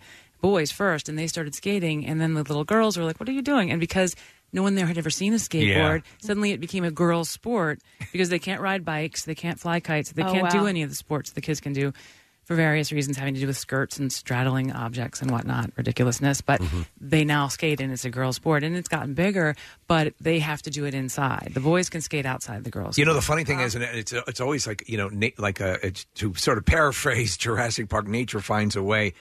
People will find a way. Yep. They'll find a way. It'll get there. And through these things is where massive change occurs. Yep. It's an amazing thing. Now you as you said, you come from sort of some reality television background. Was the first show the matchmaking show? Yes. Explain. It was a matchmaker in Buffalo, and you chronicled this woman's success or lack thereof, correct? Yes, sir, Steve. And thank you for bringing that up, because Confessions of a Matchmaker, Patty Novak, my sister Patty, you know, good Patties in my life. Patty Novak was a superstar. That was my favorite and first series. And we wanted to call it Tough Love, but we couldn't get the title. Later, VH1 had one called Tough Love, but she told it like it was, and she was way ahead of her time. That's because that stuff, honestly, in the beginning days, you know, when a lot of the stuff was coming out, it was oh my God, this is really cool.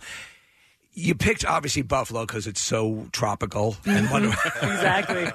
Were you there for the act? Were you there for the whole deal, working in Buffalo? I wasn't there the whole time. Again, the cushy job of a network exec, but I did go out there for what's coming up now, the President's Day weekend. Right. The loneliest, saddest weekend for the singles in the coldest city in America. Yeah. And I went to a couple speed dating rounds as filler, and I was single at the time, and I'm not even going to lie, I didn't do very well. But I helped Patty to sort of do the show. Wow. And my Sharp Entertainment were the producers of that show, Matt Sharp and Bob Larson, the funniest guys in the world, and they were just like, another sad, lonely night. But it was that, you know, those guys, again, they do God's work. Reality show producers, man, they do God's work. So one of our former calendar girls, Brittany, is on Very Cavallari on E! And so a lot of it is what they referred to it as massaged reality. But when it's done right, it can be engrossing. And I can see how that sort of dovetails with documentaries. For sure. So now you're in Variety. You got this promotion to this company. Explain what your new path is going to be. Because I was at A&E Networks for almost 20 years. I went from marketing to A&E to Lifetime, and then I had my son Leo. He's 20 months, and I took some time off, and then decided to come back. And Hot Snakes is a company. They're out of they were Manhattan and Connecticut based, and I did a series with them called The Sisterhood Becoming Nuns. Proud Irish Catholic girl from Philly. I have two aunts that are St. Joe's nuns. Yeah. And Eric Evangelista, who owns the company, also has some nuns in his life. And we shot a doc for Lifetime. I was on the Lifetime side then. But when I wanted to go sort of out to the freelance side, now I'm on the other side doing it. And man, whoa. It's hard. And we got a couple things in development we're really psyched about with my old friends at Lifetime and A&E. So I kind of went back home and Cool. Sold some things. So you able to stay in this? I mean, live in Phoenixville and work and do this, or Sadly, no. I had to. I went to Manhattan. And I love it there, but I love coming home every chance. They call Phoenixville the sixth borough. I don't know if you're. Yes. Yeah, absolutely. Unofficially, Definitely. officially. Is this the company that did the show? It was a show called Breaking Amish. Yes, indeed. Okay. And that's where the kids are on Rumspringa, right? Rumspringa, and then they follow them after. And we got a new season of Return to Amish picked up. So that's kind of that's the gift that keeps giving over at TLC. Basically, you're what do we? You're the one coming up with what do we have next on the docket, right? Well, am I allowed to talk about anything? Let's see. Well, I'm very excited because now we're doing nature docs with a guy named Forrest Galante. That's another big piece of Hot Snake's business. They do a show called Extinct or Alive. Wow! So I'm kind of still a student of some of this new stuff. I've been with them since September, so my stuff is still a little top secret. All right.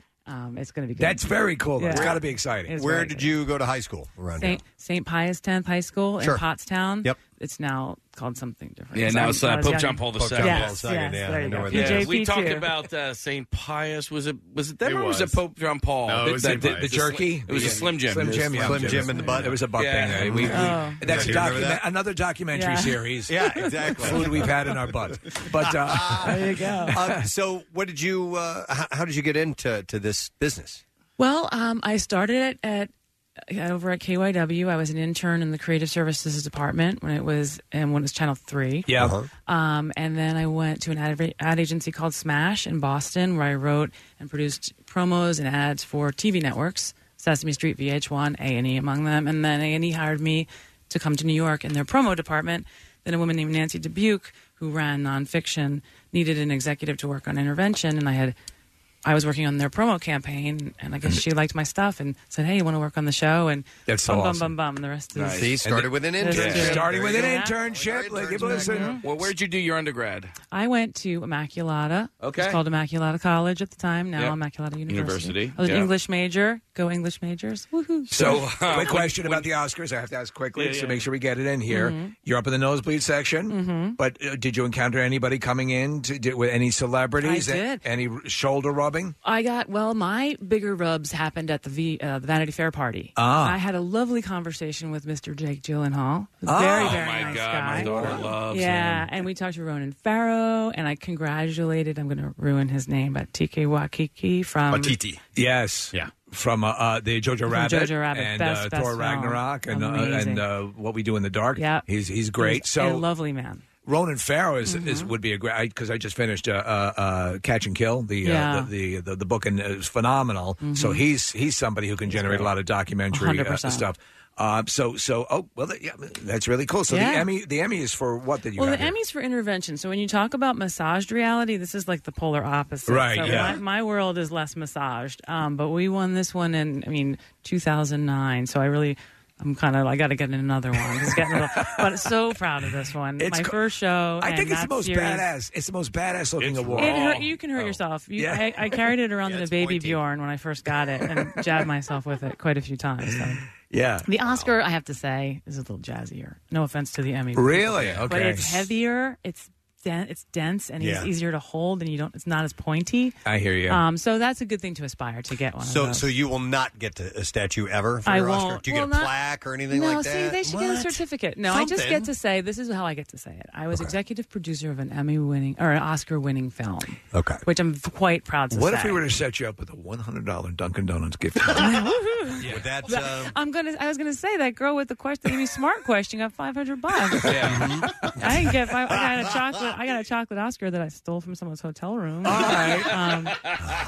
You didn't get a gift bag either, did you? One of those. No. Did you hear how much they were going for, those gift bags? Bananas. $250,000 worth of merchandise in those gift bags. Well, because God knows they need them. Yeah. I mean, living check to check. But maybe they could send some of that down to Afghanistan or one of the other. I mean, Skatistan's in other countries, I have to say. Skatistan has schools in Africa and other developing nations. So maybe some of that swag they can trade in for in-kind donations to Skatistan. I love it. Colleen, we knew about the fact that you didn't get it, so we got you a cookie cake from Acme. All right. It says you rock on it. Thank So you. here you go. Ladies and gentlemen, winner of the cookie cake from Acme. Awesome. Thank you. Colleen Grogan. All right. That is, listen, you can't eat the Oscar, baby. And this is nice. This is good looking stuff. Thank you. We'll have you hold both the Emmy and the cookie cake All right. together for a And photo op. Can I tell you, the Grub machine from the 80s haunted my world. The morning zoo on my way to school. I was afraid I was going to come here and you'd be like, no statue. Turn on some sound effects and put her in the Grub machine. Jeez. Oh, man. This is awesome. Oh, shit, my phone's ringing. Well, are you, how long are you in town for?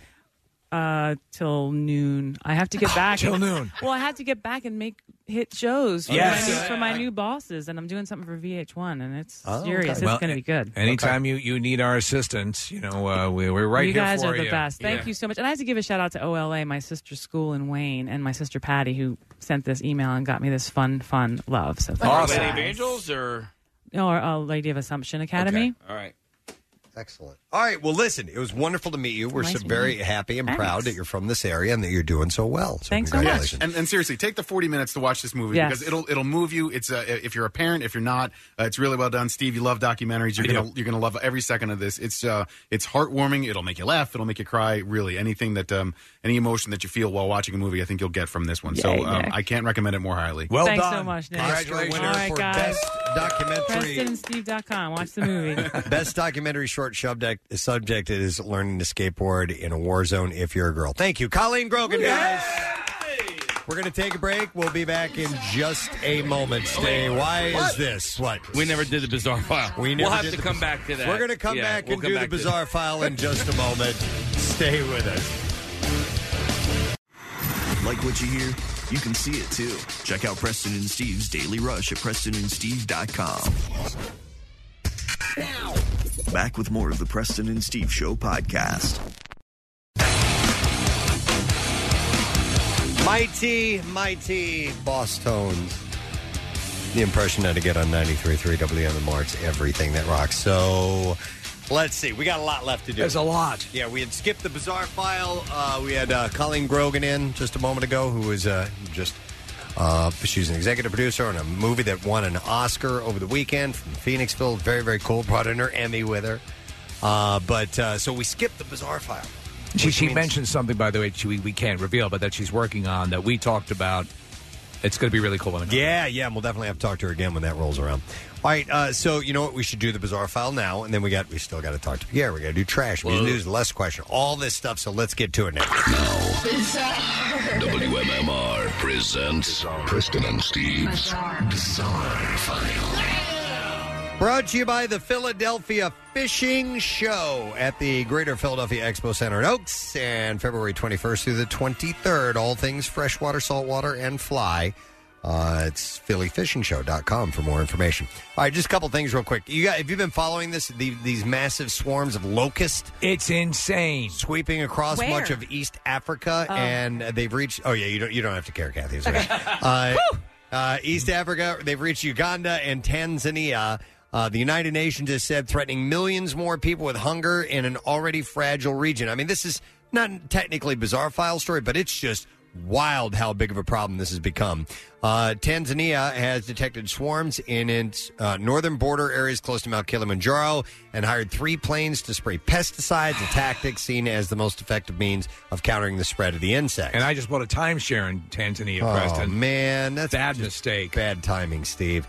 But anyhow, the outbreak in East Africa is the most serious in decades. It's already devastated crops across a swath of Kenya and Somalia. To give you one swarm in northeastern Kenya measured 60 kilometers long by 40 kilometers wide. So here's what you do. You bring in those bats from Australia. There you go. Those millions of bats. Even a small swarm of the insects can consume enough food for 35,000 people in one day. So it's pretty wild. It's horrible. It's almost biblical in proportion.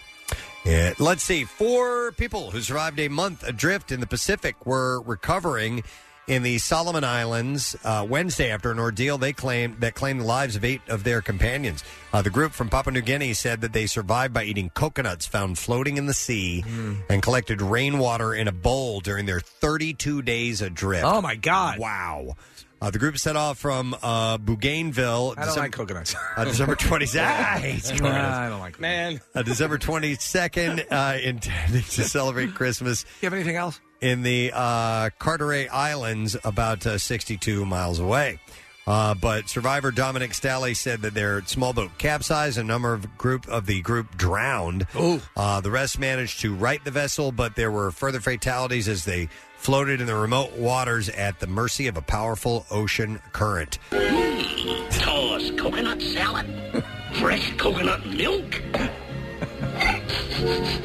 New England boiled coconut. I hate coconuts. That would suck. But they managed to find them, and a few people did survive. But it's a harrowing tale. All right, one more quick story. I'm sorry to keep it so short, but we've got to do what we got to do. Wild animals are not pets. Colorado Parks and Wildlife shared a video on Twitter showing a woman luring a deer into her house. What? And feeding it human food. They say it's harmful to both people and wild animals to do such a thing. How's that cappuccino? And he's sitting there at the table with his legs crossed, enjoying a cup. It's frothy the way I like it. And they've slapped her with a charge. And this biscotti is wonderful. That's impossible. They don't have fingers. Of feeding big game wildlife. You staple it to it. An offense that carries a maximum fine of $100 per incident. So, you can't be doing that. Don't lure them into your house and feed them cappuccino. For brunch. All right, and there you go. That's what I have in the bizarre file. Let me see. Real quick. Oh, man, that's a long one. I promise it's a shout out, and it's for today. Let's see. How about you know who you are, and I'll hit the effect. Yeah, congratulations. Here you go. Here's your shout out. No, I'll do this quickly. It's from Kathleen Guzman. Wants a shout out to her husband, Daniel. They moved to Philly from Austin, Texas. Eventually, it took him a long time to come around on us, and eventually did. And now his life is all about the Preston and Steve show. Yes. We're like an infection. Yeah, she tells this really great story about, you know what did it? What? Apparently, it was the girl who had her butthole tattooed. No way. Yes. Oh, it feels so good. Good. That's the one. He couldn't stop laughing. She said from that moment on, Daniel referred to you guys as his friends. Okay. And he is constantly quoting us and telling us telling her stuff that he hears on the show. She said, you guys are definitely at the top of his friends. We've been back in. It feels so good. They moved back to Austin in 2015, and they still listen all the time. I love it. Yep. So, in fact, he listens all the damn time, she said. So good. On the background during, giving kids baths, during car trips, in the shower, mowing the lawn. So, anyhow, can you please give your biggest fan a shout out for his birthday on March 13th? What? I thought it was February 13th. And here you're rushing it in. Do that. Damn it. We can't do that. It's too much. You can't hit me up this early, Kathleen. But here you go. We're going to do it. That's for your hubby. That's for Daniel. So happy birthday to you a month in advance. All right. Now, should we go to Pierre? Yes. You want to do this? Yes, because this man has to get back here. He's done a favor for us. What do you think, Case? Yeah, Go let's ahead and do do it. it. All right. So the Duncan Caravan. It's the Duncan Spread the Love Caravan with Pierre Robert on his final stop this morning. He's been going all over the listening area, and he's arrived in Haverford. Ladies and gentlemen, Dr. Love, Pierre Robert is with us. Hey, man. I am Dr. Love, and I have arrived in beautiful Delco at Tasty's YMCA. The village people will be along to perform in a moment, but in the meantime, they've got amazing programs. It's gigantic, and a nice lady who wrote to ask us to come out. Tell us your name. Lindsay DeFrucio. Lindsay, and do you live in this neighborhood? I do. Born and raised in Delco. Cool. Now, you tell us what this program is, because the YMCA is gigantic, and it's a great organization, but what is this specific part of it? Child Watch is a huge part of the Y. Parents can come in, drop off their kids. They can work out. They can hang out, have a cup of coffee in the lobby. They can take their other siblings to whatever events they have going on in the Y and just get a break. And so cool. Yeah. So your idea was you wanted to treat all the babysitters, which is a portion of what's going on here, right? Exactly. They all deserve, they deserve everything. They deal with the parents, they deal with the crying kids, they deal with it all, and they love them, and they're awesome. And you wanted me to become one of those babysitters. I think you should. So funny about that. Yeah, we got some. Kids love you. We got some kids here. Hi, what's your name? Auntie. Hi. Say hi, Uncle Pierre. Hi. Yeah, okay, good. I got to wait. They love me. What's your name? My name is Heather Williams. And do you work here? I do. I'm a director here at the Y. Oh, cool. Yeah. Cool. It's a great program. How many people work at the Y? We have altogether about 300, 400 employees. Day in the morning. Yeah. And so this is just a sub part, but it's so great that people can work out or do any of the programs. And if they've got kids, have them taken care of. Yes, absolutely. We love it. We love being able to take care of our community and the children so that they can come work out. Cool. And you've been listening for a while at MMR, right? I have been. I've been listening as long as I can remember. We listen to Alice's Restaurant every single year with this year. And it's amazing. I actually named my son Arlo. Wow. So. Do you know I'm on 340 other days of the year? Thanksgiving. I did know that, but that's the one day we never, ever miss. That's the one day you're good. It's good. What's your name? Daphne. Hi. And what's your name? Dylan. Are you guys babysitters? Yes, we do. Okay. Are you a babysitter? Yes, I am. And do you have any trouble with the kids ever? All the time. I heard she's got a Bob Weir shirt on. And so, how long have you been babysitting? About 4 years. And you've got 2 kids of your own. I have 4. I only have 2 with me right now. Oh, my goodness gracious. 4 Thick girls. blood. Yep. Honey, would you like some coffee? A cigarette? Yeah. Would you like No. some whiskey? All right. But she actually was, you were feeding this child Dunkin' Donuts coffee. She loves it. Well, there you go. Delicious. It is delicious, and it's the coffee of the Preston and Steve Show. And we're all out here in the parking lot in front of the YMCA with this Liquid Love, this warming caravan of Dunkin' Donuts Liquid Love. Is everybody happy? Cool. So there you are, Preston Steve. Unless there's questions you have for this assembled multitude, we will give them coffee and donuts and be on our way. You did a great job today, Pierre. Yeah. It's wonderful having you out there, and we want to thank Lindsay and Hetty and Denise, who are the ones that emailed in and wanted to be a part of the Dunkin' Spread the Love Caravan today. So I think you've made a lot of happy people today, Pierre. We have done the best we could. It's one small step for man and one giant leap for Dunkin' Donuts and the Preston and Steve program. One listener, loyal at a time. You enjoying that donut, son? Yes, very nice. Son. He loves me. I really ought to have a kids show. I really do. You really should. You should. In fact, Pierre, why don't you pick up a child right there and show them how comfortable you are? Here, I'm gonna. How about pick you up? There we go. Come on, come down, Uncle Pierre. Jeez, that's scary. Yay! Yay! She's reaching for her mother. She doesn't like this at all. She doesn't like this at all. Get away! He could be Captain Noah Weah. Oh, my God. I am. And remember, I'm on more than Thanksgiving, okay? I'm going to listen every single day. Yeah! And thank you to Gina and Allison, our calendar girls, our cover girl and Miss Gina January. and Allison for have being been there. great. The Dunkin' Donuts crew have been great. Our MM Army, we got Mike and we've got Connor, who is here with us, doing a great job. Al's back with you guys, and we're heading back shortly to carry on the rest of my adventures. By the way, in case I don't make it back in time, 2 p.m. we've got an interview with Billy Joe Armstrong from Green Day. Awesome. That's awesome. All right, I'll make sure I hit that again in Music News. Excellent. Yeah, that's going to be very cool. Wonderful. All right, thank you, Pierre. You done good today, sir. All right. On, you crazy kids. All right, we'll see you in a little bit. Wow. It's good. Nobody does it like he does. Nobody does it, exactly. All right, so we're going to do today's lesson question. Hang on, wait a minute. Uh-huh. Wait. I might have a legitimate birthday shout out for Oh, today. wow.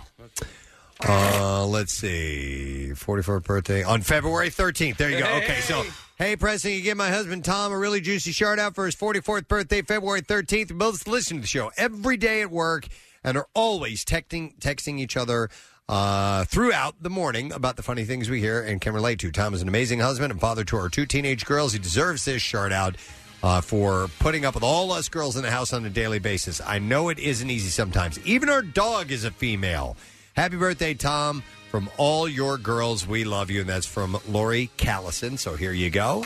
And I got that one right. Well done. Thank God. And you All got the one month ahead of time. We're going to do a lesson question, and today we're going to give away a 4-pack of tickets for the Philly Home and Garden Show. And the question, we had a few of them to go to today. And I'll go with this. Manthe, who might go on a date with a bachelor in Kansas, puts the what in succulents. 215-263-WMMR.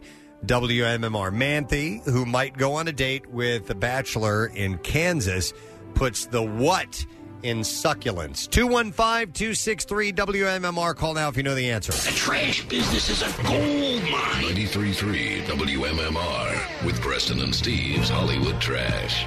And it's brought to you by New Jersey Transit Police Department, reminding you that we all need to work together to keep our transit system safe. Report suspicious activity at 1-888-TIPS-NJT or text your report to NJT PD. What's going on this morning, Steve? Well, Rose McGowan calling out Natalie Portman, saying she is, quote, an actress who acts like a victim. Portman says she is very much a victim, reminding everyone she was in The Phantom Menace. Oh, yeah. Hey! Amber Rose firing back at critics of her large face tattoo that reads Bash Slash in honor of her children. Some are suggesting that eventually, after years of sagging, Bash Slash will reach her gash. And finally, the richest man in the world, Jeff Bezos, setting a new record, spending $165 million to purchase a Beverly Hills estate. Bezos also purchased a family that had been living in the house and will put them in his human zoo. And that's your Hollywood Trash. All righty, we'll see if somebody knows the answer to this question. Anthony, who might go on a date with a bachelor in Kansas, puts the what in succulents. And I am going to Maureen to see if she knows the answer. Hey there, Maureen. Hi. All right, Maureen. Sucks. Yeah, the suck. Yes, in succulents. Damn, you're good, Maureen. Hang on a second. We'll get your information. And we'll give you a 4-pack of tickets for the Philly Home and Garden Show Friday through Sunday at the Greater Philadelphia Expo Center at Oaks. For more information and discount tickets, go to phillyhomeandgardenshow.com. We're going to get into music news. Now, Preston and Steve's Music News on 93.3 WMMR. Yeah. Brought to you by the Pennsylvania Ear Institute of Salus University, offering quality care for your hearing and balance needs. Their expert audiologist will help you hear your best. For more information, visit salusuhealth.com/PEI. Foo Fighters have completed work on their 10th studio album, according to band leader Dave Grohl. Grohl said that the material on the follow-up to 2017's Concrete and Gold spans his entire career. He said, we just finished making a record. Some of those songs, the best ones, happen in 45 minutes. Then there's other songs. There's a riff on the new song, on the new record that I've been working on for 25 years. The first time I demoed it was in my basement in Seattle. So he's been hanging on to that for a while. And he also confirmed, I think this sounds great. He's working on a new documentary, and it will be focused on van touring. Oh, I love that. He said, and not like the van life, this is bands. Yeah. He said, bands and bands. I've interviewed everybody. The Beatles toured in a van. Guns N' Roses, Metallica, U2. Everybody has had a van. There's something about that time, you wear it like a badge. He said the movie isn't much about really awesome van tour and anecdotes. It's more about the drive to do it. Why would anybody give up everything, quit their job, leave everything behind just to chase this dream with no guarantee you're ever going to make it?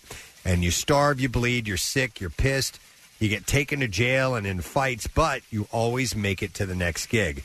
Everyone has the same story, and it's absolutely the key to success. Do you think years and years and years ago, like Chopin and Beethoven, buggy tours? Sure, they probably did buggy tours. Yep, I wouldn't doubt it. Grohl did not indicate when the album will arrive or what it was called, but 2020 also marks the 20th anniversary of Foo Fighters' self-titled debut. Papa Roach guitarist Sherry Horton will sit out of the band's European tour after breaking 2 fingers on his left hand. Ow! His temporary replacement for the Trek will be Anthony Esperance. Horton broke the news of his injury on social media on Wednesday. He shared an X-ray image of his left hand as well as a post-surgery photo of the stitches in his ring and pinky fingers. So he's on the beach for a little while. David Lee Roth is currently out on the road in his element, serving as the opening act for Kiss And during a chat, Diamond Dave slipped in a brief update on Eddie Van Halen. And by the way, there are plenty of David Lee Roth quotes in here. Of course. He said, what I do can be derailed by a whole lot of things. My closest, dearest colleague, Edward, has run up against a wall on turn 3. He's not doing well. I've heard only what you've heard. I have not seen him in some time. So this is bout with esophageal? Yeah, but it's still pretty vague. Okay. He moved on, though, describing himself in terms that far exceeded a simple rock frontman, explaining David Lee Roth is not a rock band. David Lee Roth is an attitude. David Lee Roth is an answer. What would Dave do? And that's not always so funny. I've seen young people join the Marines based on that. I know a couple of Marines who didn't come back. I know what their parents think. I know people who got married based on that. And you ask me why I seek the company of chickens. And I know a few who got divorced based on that. There are a lot of considerations, bittersweet. Mm-hmm. There's a little sea salt in the caramel, and I take it all seriously. Right. It has always been way more transcendent than simply music. Uh-huh. He went on to sing the praises of the band who hired him to warm up their audiences, meaning Kiss. He said, Kiss has transcended the bias of music the way Cirque du Soleil or Blue Man Group has. Yes, exactly. Blue Man Group. He said... Jesus Christ. He said, I myself would If he mentions the Wiggles, kill him. David Lee Roth killed. He said, I myself would recommend to them, if that, in fact, this is the final tour, perhaps go Right. Blue. He says, go Blue Man Group. Right. Why couldn't there be 6 variations of Kiss traveling on the continent? Because it includes so much more than the music. Why couldn't there be a huge mallet in my hands right now? He said, it begins with the music, but it extends into theater and, I'll say with respect, circus.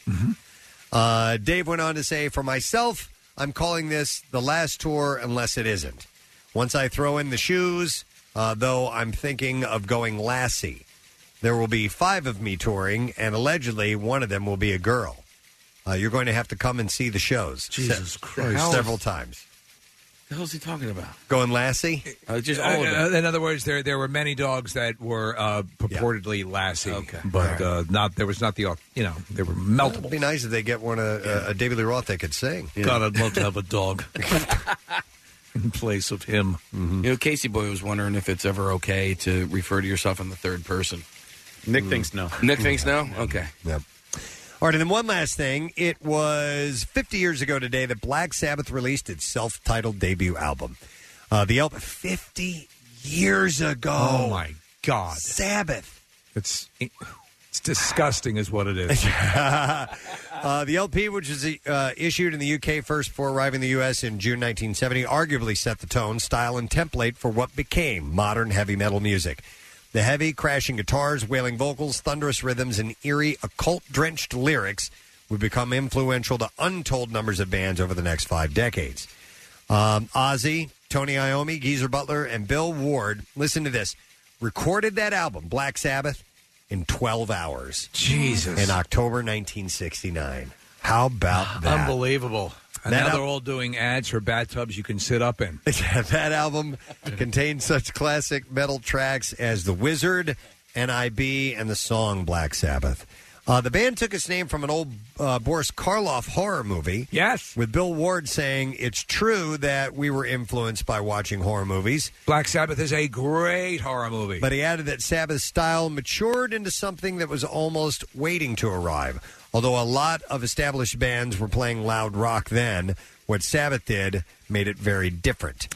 Critics were not receptive to the album, with then-influential rock critic Lester Bangs calling the group unskilled laborers. Nevertheless, the record sold 1 million copies by the end of 1970. So they did pretty damn good. Yeah. The legend was born, and many times... I forget who the artist was who issued a collection of some of their critical reviews over the years, and it was just kind of an indictment of criticism and critics in general. I believe it. Yeah. I don't think of Black Sabbath in terms of 50 years. I just don't. So. It was just yesterday. Yeah, pretty wild. All right, and then one last thing. We have a chance to win a pair of tickets to see the Rush tribute band called Lotus Land. They're very good. Saturday, July 18th at the Keswick Theater. They're solid. They're like sea salt. Tickets go on caramel, chocolate, exactly like a push pop. Tickets Never go ends. on sale tomorrow at 10 a.m. via AXS.com. Caller number 8. We're going to give you a pair of tickets, 215-263. Stretch Armstrong in the noonday sun.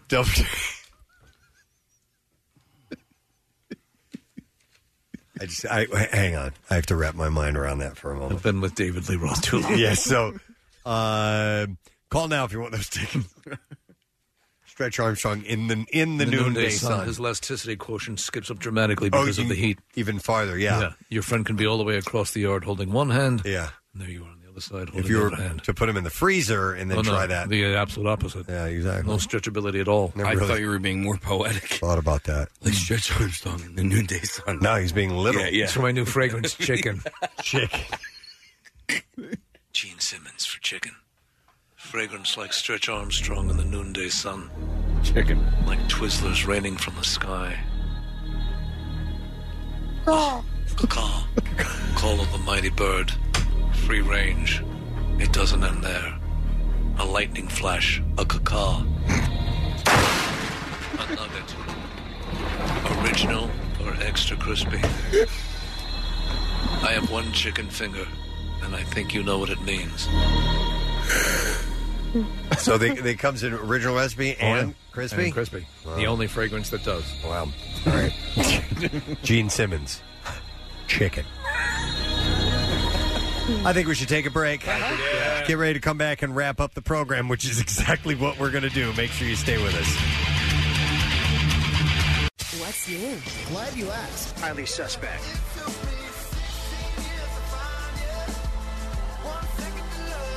Ozzy Osbourne.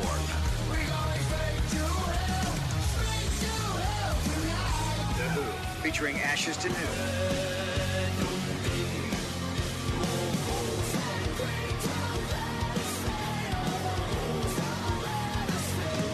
New music, more of everything that rocks. On 93.3 WNMR. Band is called Bluestones. Song is called Shaking Off the Rust.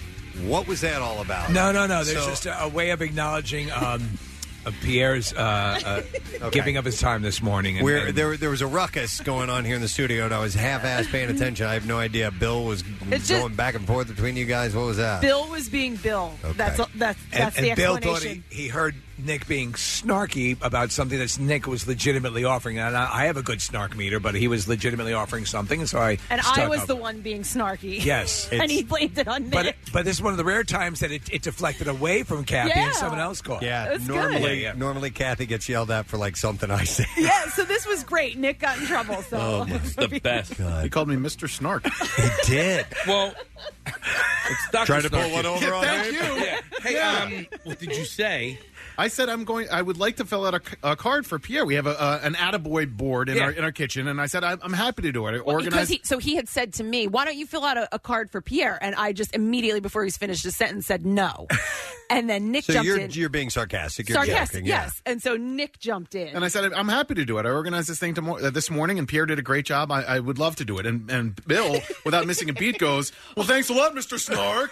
And I was like, no, man, I was genuinely wanting to thank Pierre for giving up his time. And I heard it. I'm like, it was completely legit the way it was said. And it was one of those cases where Banks shot off Kathy. Landed on me. In the side pocket. Nick, I don't understand why you talk to him like that, man. He's your boss. Yeah. That's Dr. Snark to you, mister. Oh, my God. It was so funny. All right. Well, thanks, Pierre. All right. Well, speaking of Pierre, he's on the line. He's on the phone line. Hey, what? We can do the letter of the day with him. I'll do our thank yous in a moment because I don't want to keep him too long. Hey, Pierre. Good day, citizens. Good day, sir. So you're going to help out with the letter of the day? I am prepared to do that. We're actually the building is within sight, but I won't quite make it. So all right. Fair enough. Let me play the sounder thingy, and then we'll do it. Here we go. Preston and Steve on 93.3 WMMR. Now, the Daily Letter. All right, the Preston and Steve Show is brought to you today by the letter. I'm so glad you asked. O as in open. Okay. Excellent. We got it, and we'll see you in just a moment, okay? You will, and that's where you'll see me. And we had a great time, by the way. Before I forget, the lady at our second stop told me that she's got a huge crush on Nick. That is Hetty Jane Dorn. I score big with the 67-year-old. So, Yeah. Nice. Well, she actually said, "Does he like older women?" I said, "Very much so." Absolutely. That's awesome. I'll set her up with Bill. All right, and you have your interview with Billy Joe today at 2 o'clock, correct? That is correct. We'll talk about the new record, and I've got a great piece played for him that he loved. So it's a really special moment. It actually moved him a great deal, so we're going to have that as part of the interview. We got workforce blocks. Among the blocks, we will do a block. It was National DJ Day recently, and, of course, it was during Martin Luther King holiday, so we missed that. But we're going to do a block of DJ songs, among some other things, in the noon hour. So that plus Billy Joe Armstrong, plus a great time with our wonderful crew, Al and Mike, and our lovely calendar girls. You're beautiful girls. Thank you. Tell us who you are and which calendar you're on. I mean, which month of day you are, whatever it is. I'm Allison. I'm Miss June, and I'm also the cover. That's right. I'm Gina, and I'm Miss January. And there you have it. So they are always a month for me, and they are petunias of a special flower. Exactly. All right. We'll see you in a moment, Pierre. Thanks, man. You still owe me big time. Okay. We do. Always. Thank you, bud. All right. By the way, the prize we're giving away, $500 Steven Singer gift card, and you can get one of Steven Singer's popular fully dipped classic gold roses for Valentine's Day, starting at just $69. Or my copy always said $59, so whatever, figure it out. Only at IHateStevenSinger.com. I want to thank our guest today. Thank you to John Doerr. Helium Comedy Club. He is one funny guy. I love his style. He's great. Thank you to Nick Liberato. Restaurants on the Edge, Netflix 6-episode season premieres February 28th. It's local. Make sure you support him. Check that out. And also thank you to, speaking of local, Colleen Grogan from Phoenixville won an Oscar. She's awesome. Has an Emmy and that won a BAFTA. The movie is Learning to Skateboard in a War Zone If You're a Girl. She was really cool, yeah. And I think that is, and thank you to Duncan, and thank you to Gina and Allison and everybody on board for that whole thing. So wonderful, fun day today. And thank you also to the Duncan Caravan people who emailed in, Denise Rudman, Hetty Jane Dorn, and Lindsay Dufrescio. We appreciate you guys. Let me see. I got to thank sponsors. Preston and Steve Show has been brought to you today by the Philly Pops, Phil Collins, and the music of Genesis. It's March 6th through the 8th. Tomorrow on our program, it's Valentine's Day. Yes, it is. And we're going to have two people. We have two people that signed up to do this who are going to come in. Adults never kissed anyone in their life. Yeah. And we're going to break that seal, and we're going to start a new life for them tomorrow. We have our own professional kissers who will be here to kiss them tomorrow morning. It'll be a magical moment. I think we have all sorts of things in place for safety purposes. I think we have certified dental hygienist case, correct? No, we do not. Oh, we do not. All right. But we'll make sure they have wonderful fresh breath. We'll bring toothpaste.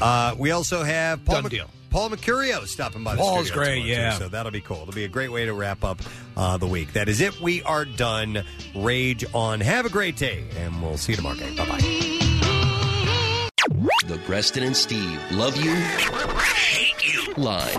The route number is 95. The speed limit is 55. Not the other way around, you jerks. Slow down before you kill somebody. Next message. Well, since we're learning about days of the week, I figured I would bring everybody's attention Thursday. Thursday is actually Thursday. And it makes sense because with the accent, it probably sounds like third. So, third. It got us under third. So happy Thursday. Next message. To the asshole in the white Jeep that beat at me. When I had the right of way, you and New Jersey, because that's where I was. Learn how to drive, you yellow license plated. The Preston and Steve Love You, Hate You line. Call 484-434-1333. MMR rocks. Brought to you by DellToyota.com and DellChevrolet.com. Jack, sell them for less.